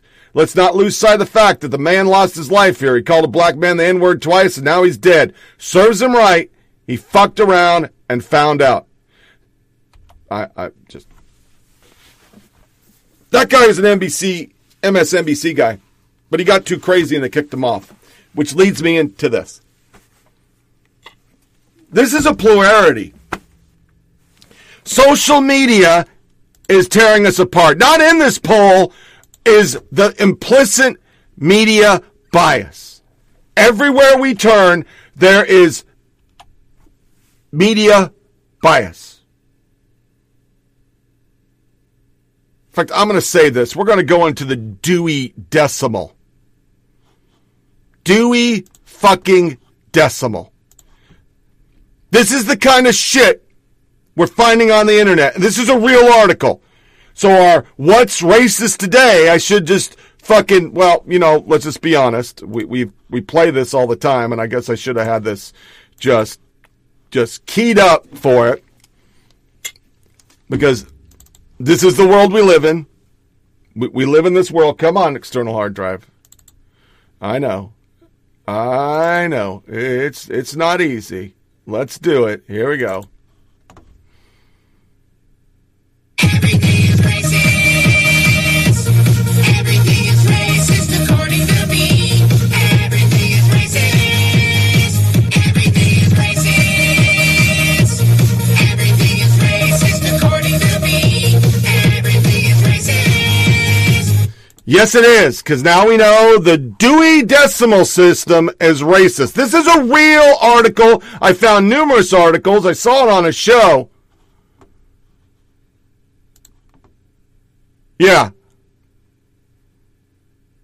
Let me blow it up so you can read it. This is Dewey himself. Yeah, he's a piece of shit. And then I find articles. Melvin Dewey, co-founded the American Library Association, was forced out because of offensive behavior. Dewey required applicants to the School of Library Economy to submit photos. Howard University librarian reorganized Dewey's original system because it's racial bias. It was too Christian. They fucking hate Christianity. Critics of the system would prefer libraries take the Barnes and Noble's approach. This is what we deal with. This is the world we live with right now. And then we go through this stuff. Because that Torre guy, Liz Cheney not talking about this. No. Defund, massive crime spikes, New York City's like the 70s. Now he's integrating money. Liz Cheney wasn't talking about this. Fresh coat of yellow paint. The reason why that became something, because they paved it over. There was so much outrage. Oh, no. New coat of paint got to come on out. We got to get to it. Oh, yeah, we do. Got to get to it. Liz Cheney wasn't talking about this. Read that. Wasn't talking about that. That wasn't important. That's not what we talk about. She wasn't talking about Attorney General Merrick Garland. Just in, Biden official testified that white supremacists are the greatest domestic security threat.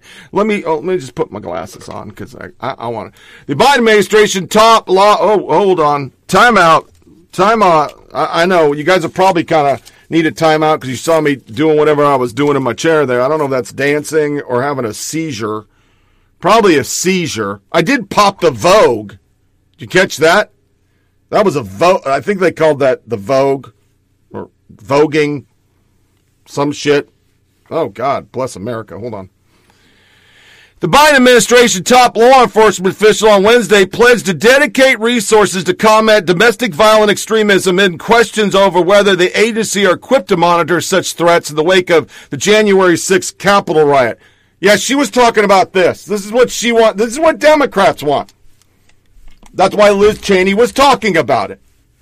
Garland dismissed concerns with Senator Richard Shelby, who asked whether the Justice Department was investigating the equal vigor protests in Portland, Oregon, and other cities that are often focused more on President Trump. Of course he did.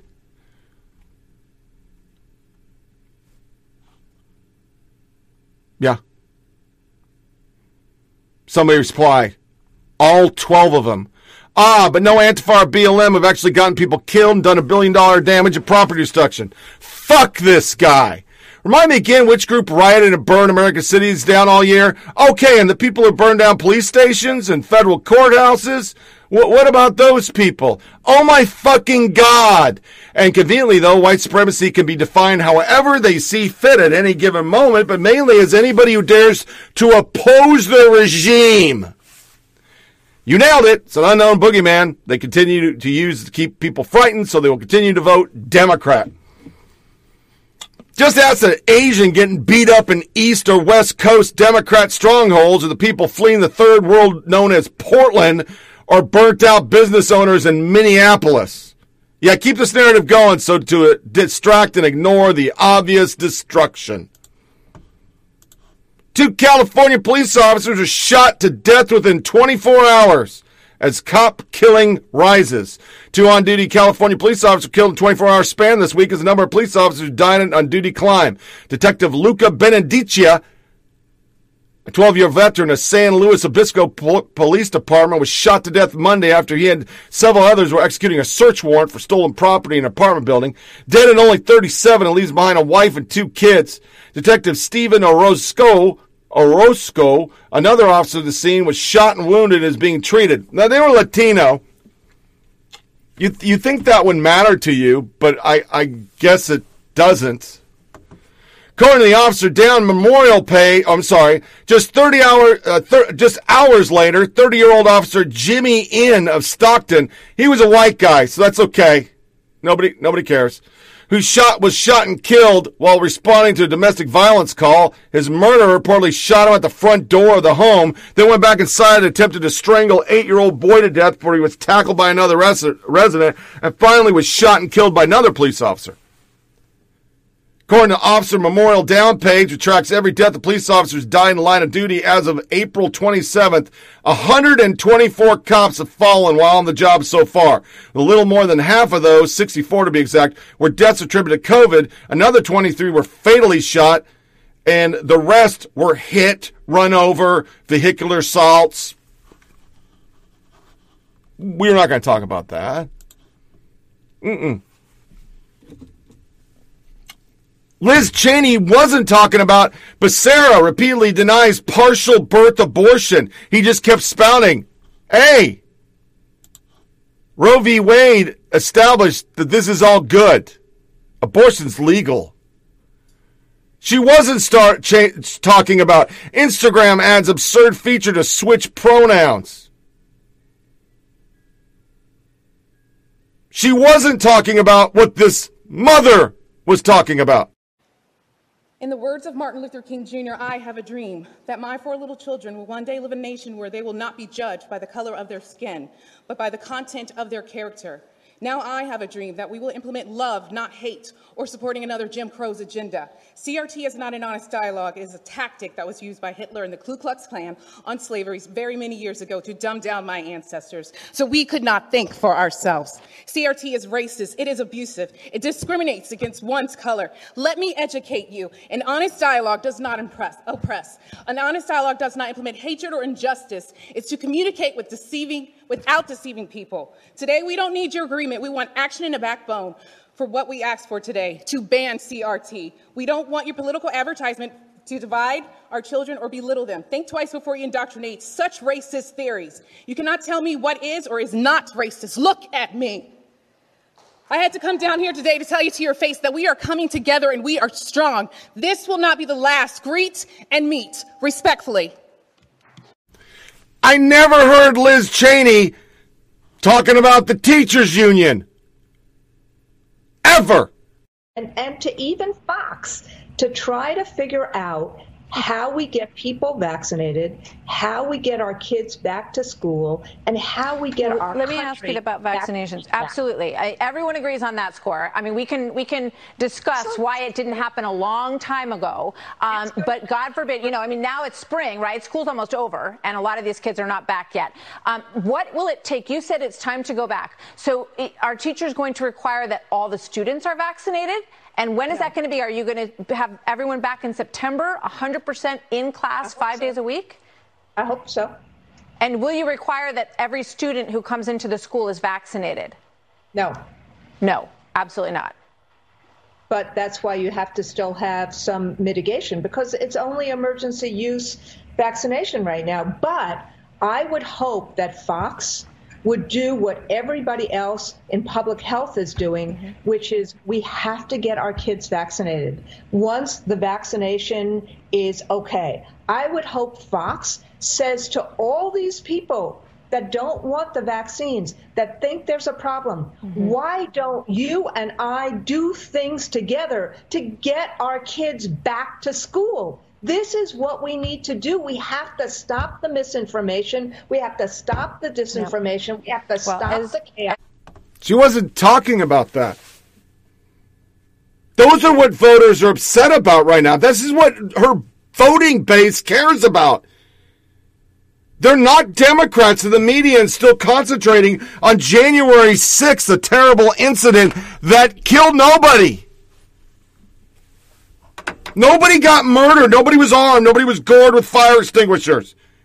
It was trespassing and hooliganism. But on certain streets that nobody wants to talk about, that's never Trumpers, like Liz Cheney, people are still burning and beating and fucking shit up. We've had all these cops die. We've had a couple people shot, usually armed. That's all we talk about. We don't even report cops getting shot. We don't even get the background on why these people were accosted by the police, because we just lie. We just lie and lie. And then you have this story. This story. Reporters fume at White House quote approval rule. Welcome to Politico West Wing Playbook, your guide, the people, blah, blah, blah. If you read a quote from an administration official, a newspaper, or a wire story recently, there's a good chance that the White House communication team had an opportunity to edit it first. That's because the Biden White House frequently demands that interviews with administration officials be conducted on grounds known colloquially as background with the quote approval, according to 5 reporters who cover the White House. In practice, that means the information from an interview can be used in the story, but in order for the person's name to be attached to the quote, the reporter must transcribe the quotes they want and then send them to the communication team to approve, veto, or edit. West Wing Playbook must make a confession here. We have participated in such arrangements, too. The other week, the White House asked for background, quote, approval for the interview with White House Communication Director Katie Benenfield and Vijay Reddy, and speechwriter Vijay Reddy, close to the deadline, and with our editors giving us a side-eye about filing late, we agreed. The practice allows the White House an extra measure of control as it tries to craft press coverage. At its best, quote, approval allows sources to speak more candidly about the work. At its worst, it gives public officials a way to obfuscate or screen their own admission and words. The Biden White House isn't the first to do it. Many reporters say it's reminiscent of the highly controlled Obama White House. The Trump White House used it too, but then they ignored it and didn't do it. Of course, they don't put in there at all. Allah pundit. Reporters will let White House officials edit their own quotes. I wonder if the New York Times will re-up this. In a new policy, the Times forbids after the fact, quote, editing that was during Trump. From 2012, in a new policy, the Times forbids after the fact, quote, approval. Imagine being an outlet like Politico and admitting that you agreed to this bizarre arrangement and they admit allow the White House an extra measure of control it tries to craft press coverage. Biden's team, which always used the tactic during the campaign, but no one reported it then? Reporters fume at White House a quote proof. No, they don't. Good times. Yes, but I'm sure they gave the Trump White House the same courtesy. Ha! I crack myself up.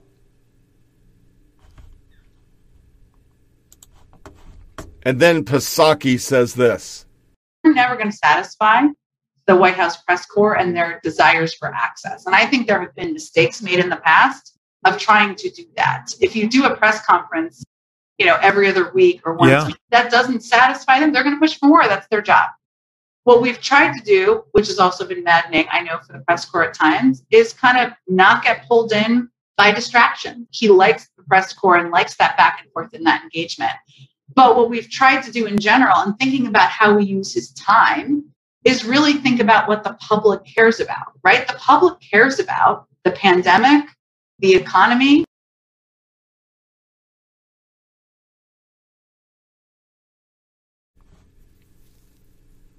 I never heard you talk about that, Liz. I just didn't hear you talk about this. It wasn't something you care. Your voters care. They watched a president they voted for either because he was better than HRC or they supported him, and they watched him get torn apart. Sometimes it's his own fault because of the way he treated the press. I'm not saying he was a fucking angel. I'm just saying we've never had press coverage like we just did the last 4 years. And now we're back to the Obama years where they're prostate licking their taint. And then we have This is America. This is America. Don't catch you slipping now. Don't catch you slipping now. Look what I'm whipping now. This is America. Don't catch you slipping now. It's time for the worst soundbite. When the liberal media is pushing one of them agenda story and says, "This is America." 2021. Yeah, this is America. Guns in my area. I got the strap. Just look at what happened with Republicans in Virginia, where an exceedingly bizarre and Trump-infused convention ended up having to choose a gubernatorial nominee in Glenn Youngkin, who found himself campaigning on the issue of election integrity. And he's one of the Republicans that refuses to say whether or not Biden won the election legitimately. Youngkin got Trump's complete and total endorsement today. Democrats have already said in the Virginia race they are going to play up January 6th and play up Trump's attacks on democracy in their campaigns. Northern Virginia takes this personally. This race could show us how much of a motivator that issue is. What's interesting about the new Republican nominee, just look at what happened with Republicans in Virginia, where an exceedingly bizarre and Trump-infused convention ended up having to choose a gubernatorial nominee in Glenn Youngkin, who found himself campaigning on the issue of election integrity. And he's one of the Republicans that refuses to say whether or not Biden won the election legitimately. Youngkin got Trump's complete and total endorsement today. Democrats have already said in the Virginia race they are going to play up January 6th and play up Trump's attacks on democracy in their campaigns. Northern Virginia takes this personally. This race could show us how much of a motivator that issue is. What's interesting about the new Republican nominee is that he's somebody who I think is trying not to be very Trumpy, but he ended up embracing the two, one or two issues that Trump cares about the most. Or it's like they had to do the minimum to get his endorsement, which already may be too much to win in Virginia. Now, you have said, and this made headlines, that you are not interested in interviewing or having somebody on the show who promulgates the lie that the election was a fraud or that the January 6th insurrection was not such. Like, are you surprised that made news, that you said, I'm not interested in those people? Yeah, I mean, to me, it's not a policy, right? I haven't booked any of them, but it's not like I'm saying I never will, because I have no idea what tomorrow's news is going to be. But as a general principle, this is a lie that is demonstrably false, has been thrown out by Republican governors, Republican election officials, Republican appointed judges, the U.S. Supreme Court, all evidence. And we know that it is a dangerous lie that has led to death. The Chuck Todd clip is exactly Democratic talking points. That's what they're saying online. He said them verbatim. And there's your Jake Tapper, I'm not going to have GOP because they're all fucking liars. Except Liz Cheney. Because she's a Democrat. Well, at least she speaks like one. Even though last year she's a piece of fucking filth. But just like Romney, just like fucking McCain, just like all these people were. But I'll close the loop in a second. Let's do some fun. This is pretty funny. I have two funnies. Here they both are. A lot of men say that they're out here fighting for equality. But we've made the decision to fight for total equality in every way. Hey, babe, just checking in, seeing how that deck's coming? Well, it's great that women occupy 65% of PR jobs. We still live in a world where only 14% of Alaska crab fishermen are women. And 10% of roadkill removal specialists. Women are perfectly capable of things other than marketing, and they have every right to be down there mining coal with the boys. 50% of coal miners should be women minimum. It starts at home, whether it's mowing the lawn or building furniture. We've both been doing our part. She actually put me on an allowance, which is pretty sweet. I've never paid for a meal ever. You want to play Call of Duty tomorrow? My schedule's wide open. We can do whatever. Some fake male feminists like to celebrate the fact that women occupy the majority of life coaching positions, while there's still only 3% of brick masons. Still a lot of work to be done. I encourage any man who cares to enroll his wife in a brick mason apprenticeship. Don't let her quit her other job, though. She can do it on the weekends. I promise you she can handle it. She's stronger than you think. I think you're going to probably have to pay that one. You know I quit my job. Babe, I support you in both of your careers. Some people think it's weird that I stay at home with the dogs while she's working at a steel mill because they're afraid of a working woman. Newsflash, women are going to be in the workplace. Especially this woman, because I've racked up quite a bit of debt. And don't get me started on the fact that 89% of cell phone tower climbers are men. We offer subsidies for women in entertainment, but when it comes to climbing a cell phone tower, suddenly they're on their own. Here's a list of grants for female filmmakers. Now here's a list of grants for female oil rig workers. Women can and should be rig pigs, especially the butch ones. But hey, maybe that's just me who cares. Only 24% of morticians are women, but I guess I'm the crazy one for thinking women are perfectly capable of morticianing. And a mere 3% of plumbers?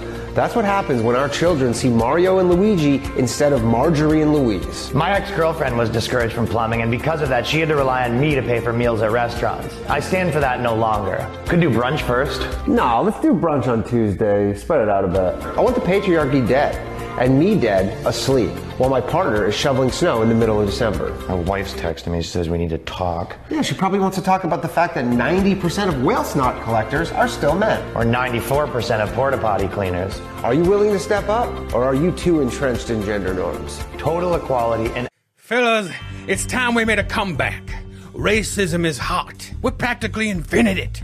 So here's the plan. First, we'll start pushing for a segregated drinking fountain. Actually, this might sound weird, but that's not racist anymore. Come again now? Segregation isn't racist. Can you believe that? But there are all kinds of new ways to be racist. I can't wait. My curiosity. Well, okay, Glenn, let's hear it then. Next time you see an African American, you tell him this.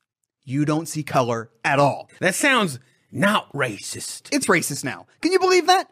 We can be racist and congenial all at the same time. I'm not so sure. Wait, I got more. If you see a person of Japanese descent, you mispronounce his name. So you're saying the next time I talk to Takahashi down the street... Skip over that H, make it silent, bing, bang, boom, racism. This ain't a racism. What happened to good old-fashioned hating people? The hating was the best part. It's exhausting. Now, we just say all lives matter and we're racist. But all lives don't matter. I know that, you know that, but if we want to compete in this new racist landscape, we gotta get with the times. What about thinking the most qualified person for a job is a person who should be hired? Big time racism. What if I ask a black person to be quiet? Racism. Even though I work at the library? Still racism. Okay, what if I ask someone who is not white where they originally came from? We got ourselves a regular David Duke over here. What about wearing a Hawaiian shirt? Hey, sis. Voicing a minority character on a hit animated TV show? Zeke Heil. Fall in love with an African-American woman? Have a long, fruitful marriage? And you're still white in that scenario? Yes, sir, just like Bill Burr. Racist! These ideas are A-okay. That's racist too! What? Doing this with your hand. If you do this, you're racist. A-okay! A-okay! A-okay! And hellfire! You are diluting my racism, and I don't like it. Racism is hatred. It's looking down on someone as subhuman simply on account of the color of their skin. You water it down like that, it becomes nothing. I mean, if everything is racist, nothing is. Have you guys heard about critical race theory? Get this. We don't have to do anything to be racist. CRT says we're racist simply because we're white. That's all it takes. CRT. There's no racism, it's pure laziness. Plain and simple. And average. This here is for the black students, and this here is for the white students. Why? Because I'm racist. Come at me. It's very forward thinking. I love this. Oh, come on. Dynamic. I know it almost goes without saying, but it's really true is that we adore Stormy. We love him so much, and we're so proud of him and so proud of the choice that he has made. And, you know, 18 months ago, 2 years ago, if I'd heard this story from somebody else, I wouldn't have believed it. And I mean that absolutely sincerely. I wouldn't have believed it. Yes. I thought it was all made up. I thought it wasn't real. I thought the whole thing was made up by parents. But I absolutely, because I've seen it, I've experienced it, and I've learnt about it, I absolutely support what Stormy has decided to do. And that's the thing, isn't it? As a society, we tend to want to put people into a girl or a boy box. That just fits with what we know. That fits with how we sort of think. It makes sense. It makes us feel comfortable. Mm-hmm. But that's not reality, actually, is it? For lots of children. It's not. And sorry, the thing is that so many people think that the biological sex and the gender is the same thing. I say including me, 2 years ago, including me. And it's only when you realise that they're not the same thing, then you start to think, well, actually, what Stormy has decided, and other children in the same position, what he has decided, and we've supported, should be... That's some funny shit. I got the Matt in Oregon gave us. We need to start back up racist because it proves it. And then I throw in, because I just, once again, this is our world. And you don't hear Liz Cheney or conservatives talking about it, but the people do. The Morning, we love him so much. We're so proud of him, the choice that he's made at the age of 2. Stormy told his family, I'm not a girl. I think I'm a boy. We speak to his parents, Matthew and Claire. I hope that their story helps raise awareness for other families. 2 years old. He identifies as 16, so it was cool. Most of the responses are the same thing. It's just comedy. I identify as a rich person, but when I go to my bank, it's just not there. The problem we are having is the same problem we have every fucking time there's a Democrat. We just don't have a media. These 100 days, 110, whatever we're at with Biden, are fucking horrible. You can't say they're not horrible. Even if you hated Trump, you can't say it's not horrible. And you can't say it's Trump's fault that inflation's coming because Trump didn't pump $6 trillion in. Biden did. You can't say gas prices are up because Trump's fault. It was Trump, or it's the pandemic, or it's some other excuse. It's Biden. If we're playing the rules the way you said, and Donald Trump killed 500,000 Americans, I mean, fuck the other 70,000 under Biden. We're not going to count that shit.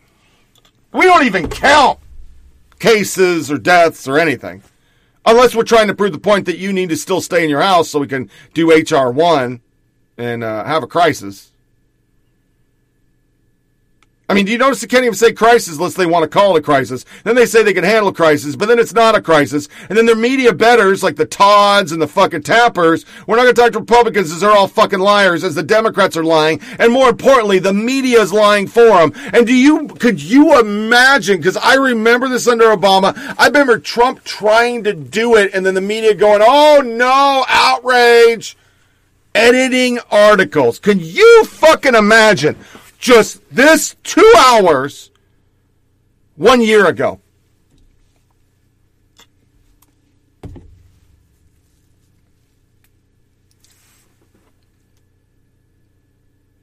No. This is what you get when you hire ideologues. Trump wasn't an ideologue. Trump was a narcissist. He was about Trump. His failings was he wanted to be in the media. He wanted the media adoration. He wanted media. And then when he couldn't get it, he just attacked them. And he made it worse.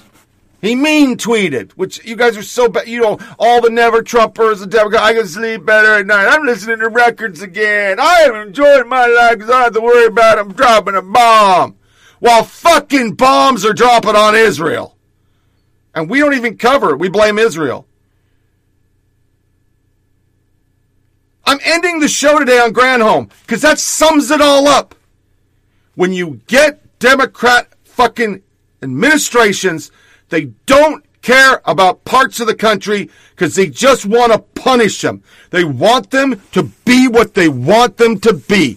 So they don't give a fuck people are gasless right now. They don't give a fuck people are paying more for shit. They want to punish you. Because through punishment, you'll change. We'll indoctrinate you in grade school. We'll indoctrinate you in kindergarten. College is just indoctrination on how to be a fucking protester. That's all they're doing.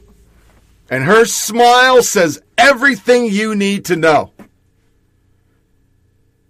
I could have just shown that and just talked about everything else. Because it sums it all up. This is who they are. They hate the country, so why would they care with people struggling? Already struggling. They hate facts. They hate math. They won't admit that their policies are making people not want to go back to work.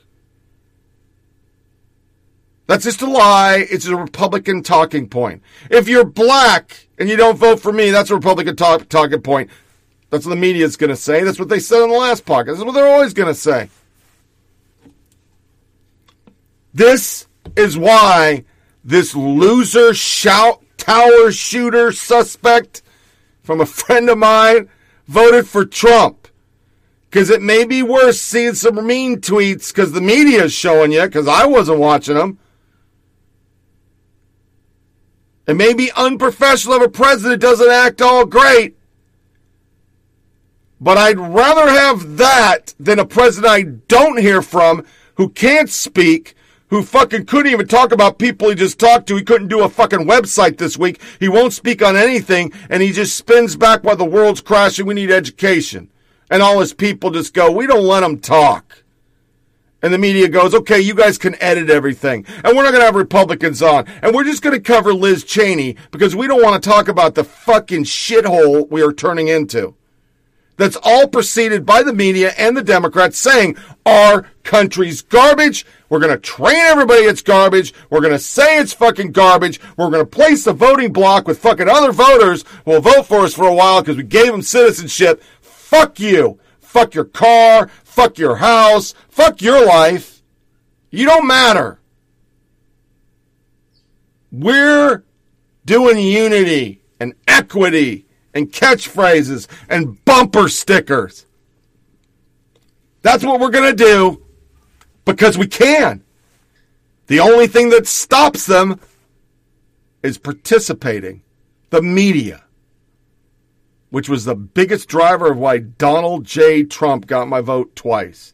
At least then, I know what we're doing, and they stopped the crazy. Now, they're all on board with the crazy. They're making the crazy, and they're making it crazier. They will fucking go back this summer to forest fires. You mark my words. Under Obama, when shit was going to hell, motherfuckers were dying on buildings, everything was fucked up, he was sneaking money out to fucking Iran. We were starting on NBC Nightly News about the forest fires in fucking California, segueing into green energy shit and climate change. And then in the middle of the show, today, the Obama administration was caught fucking giving money to Iran. Not a priority. Not important.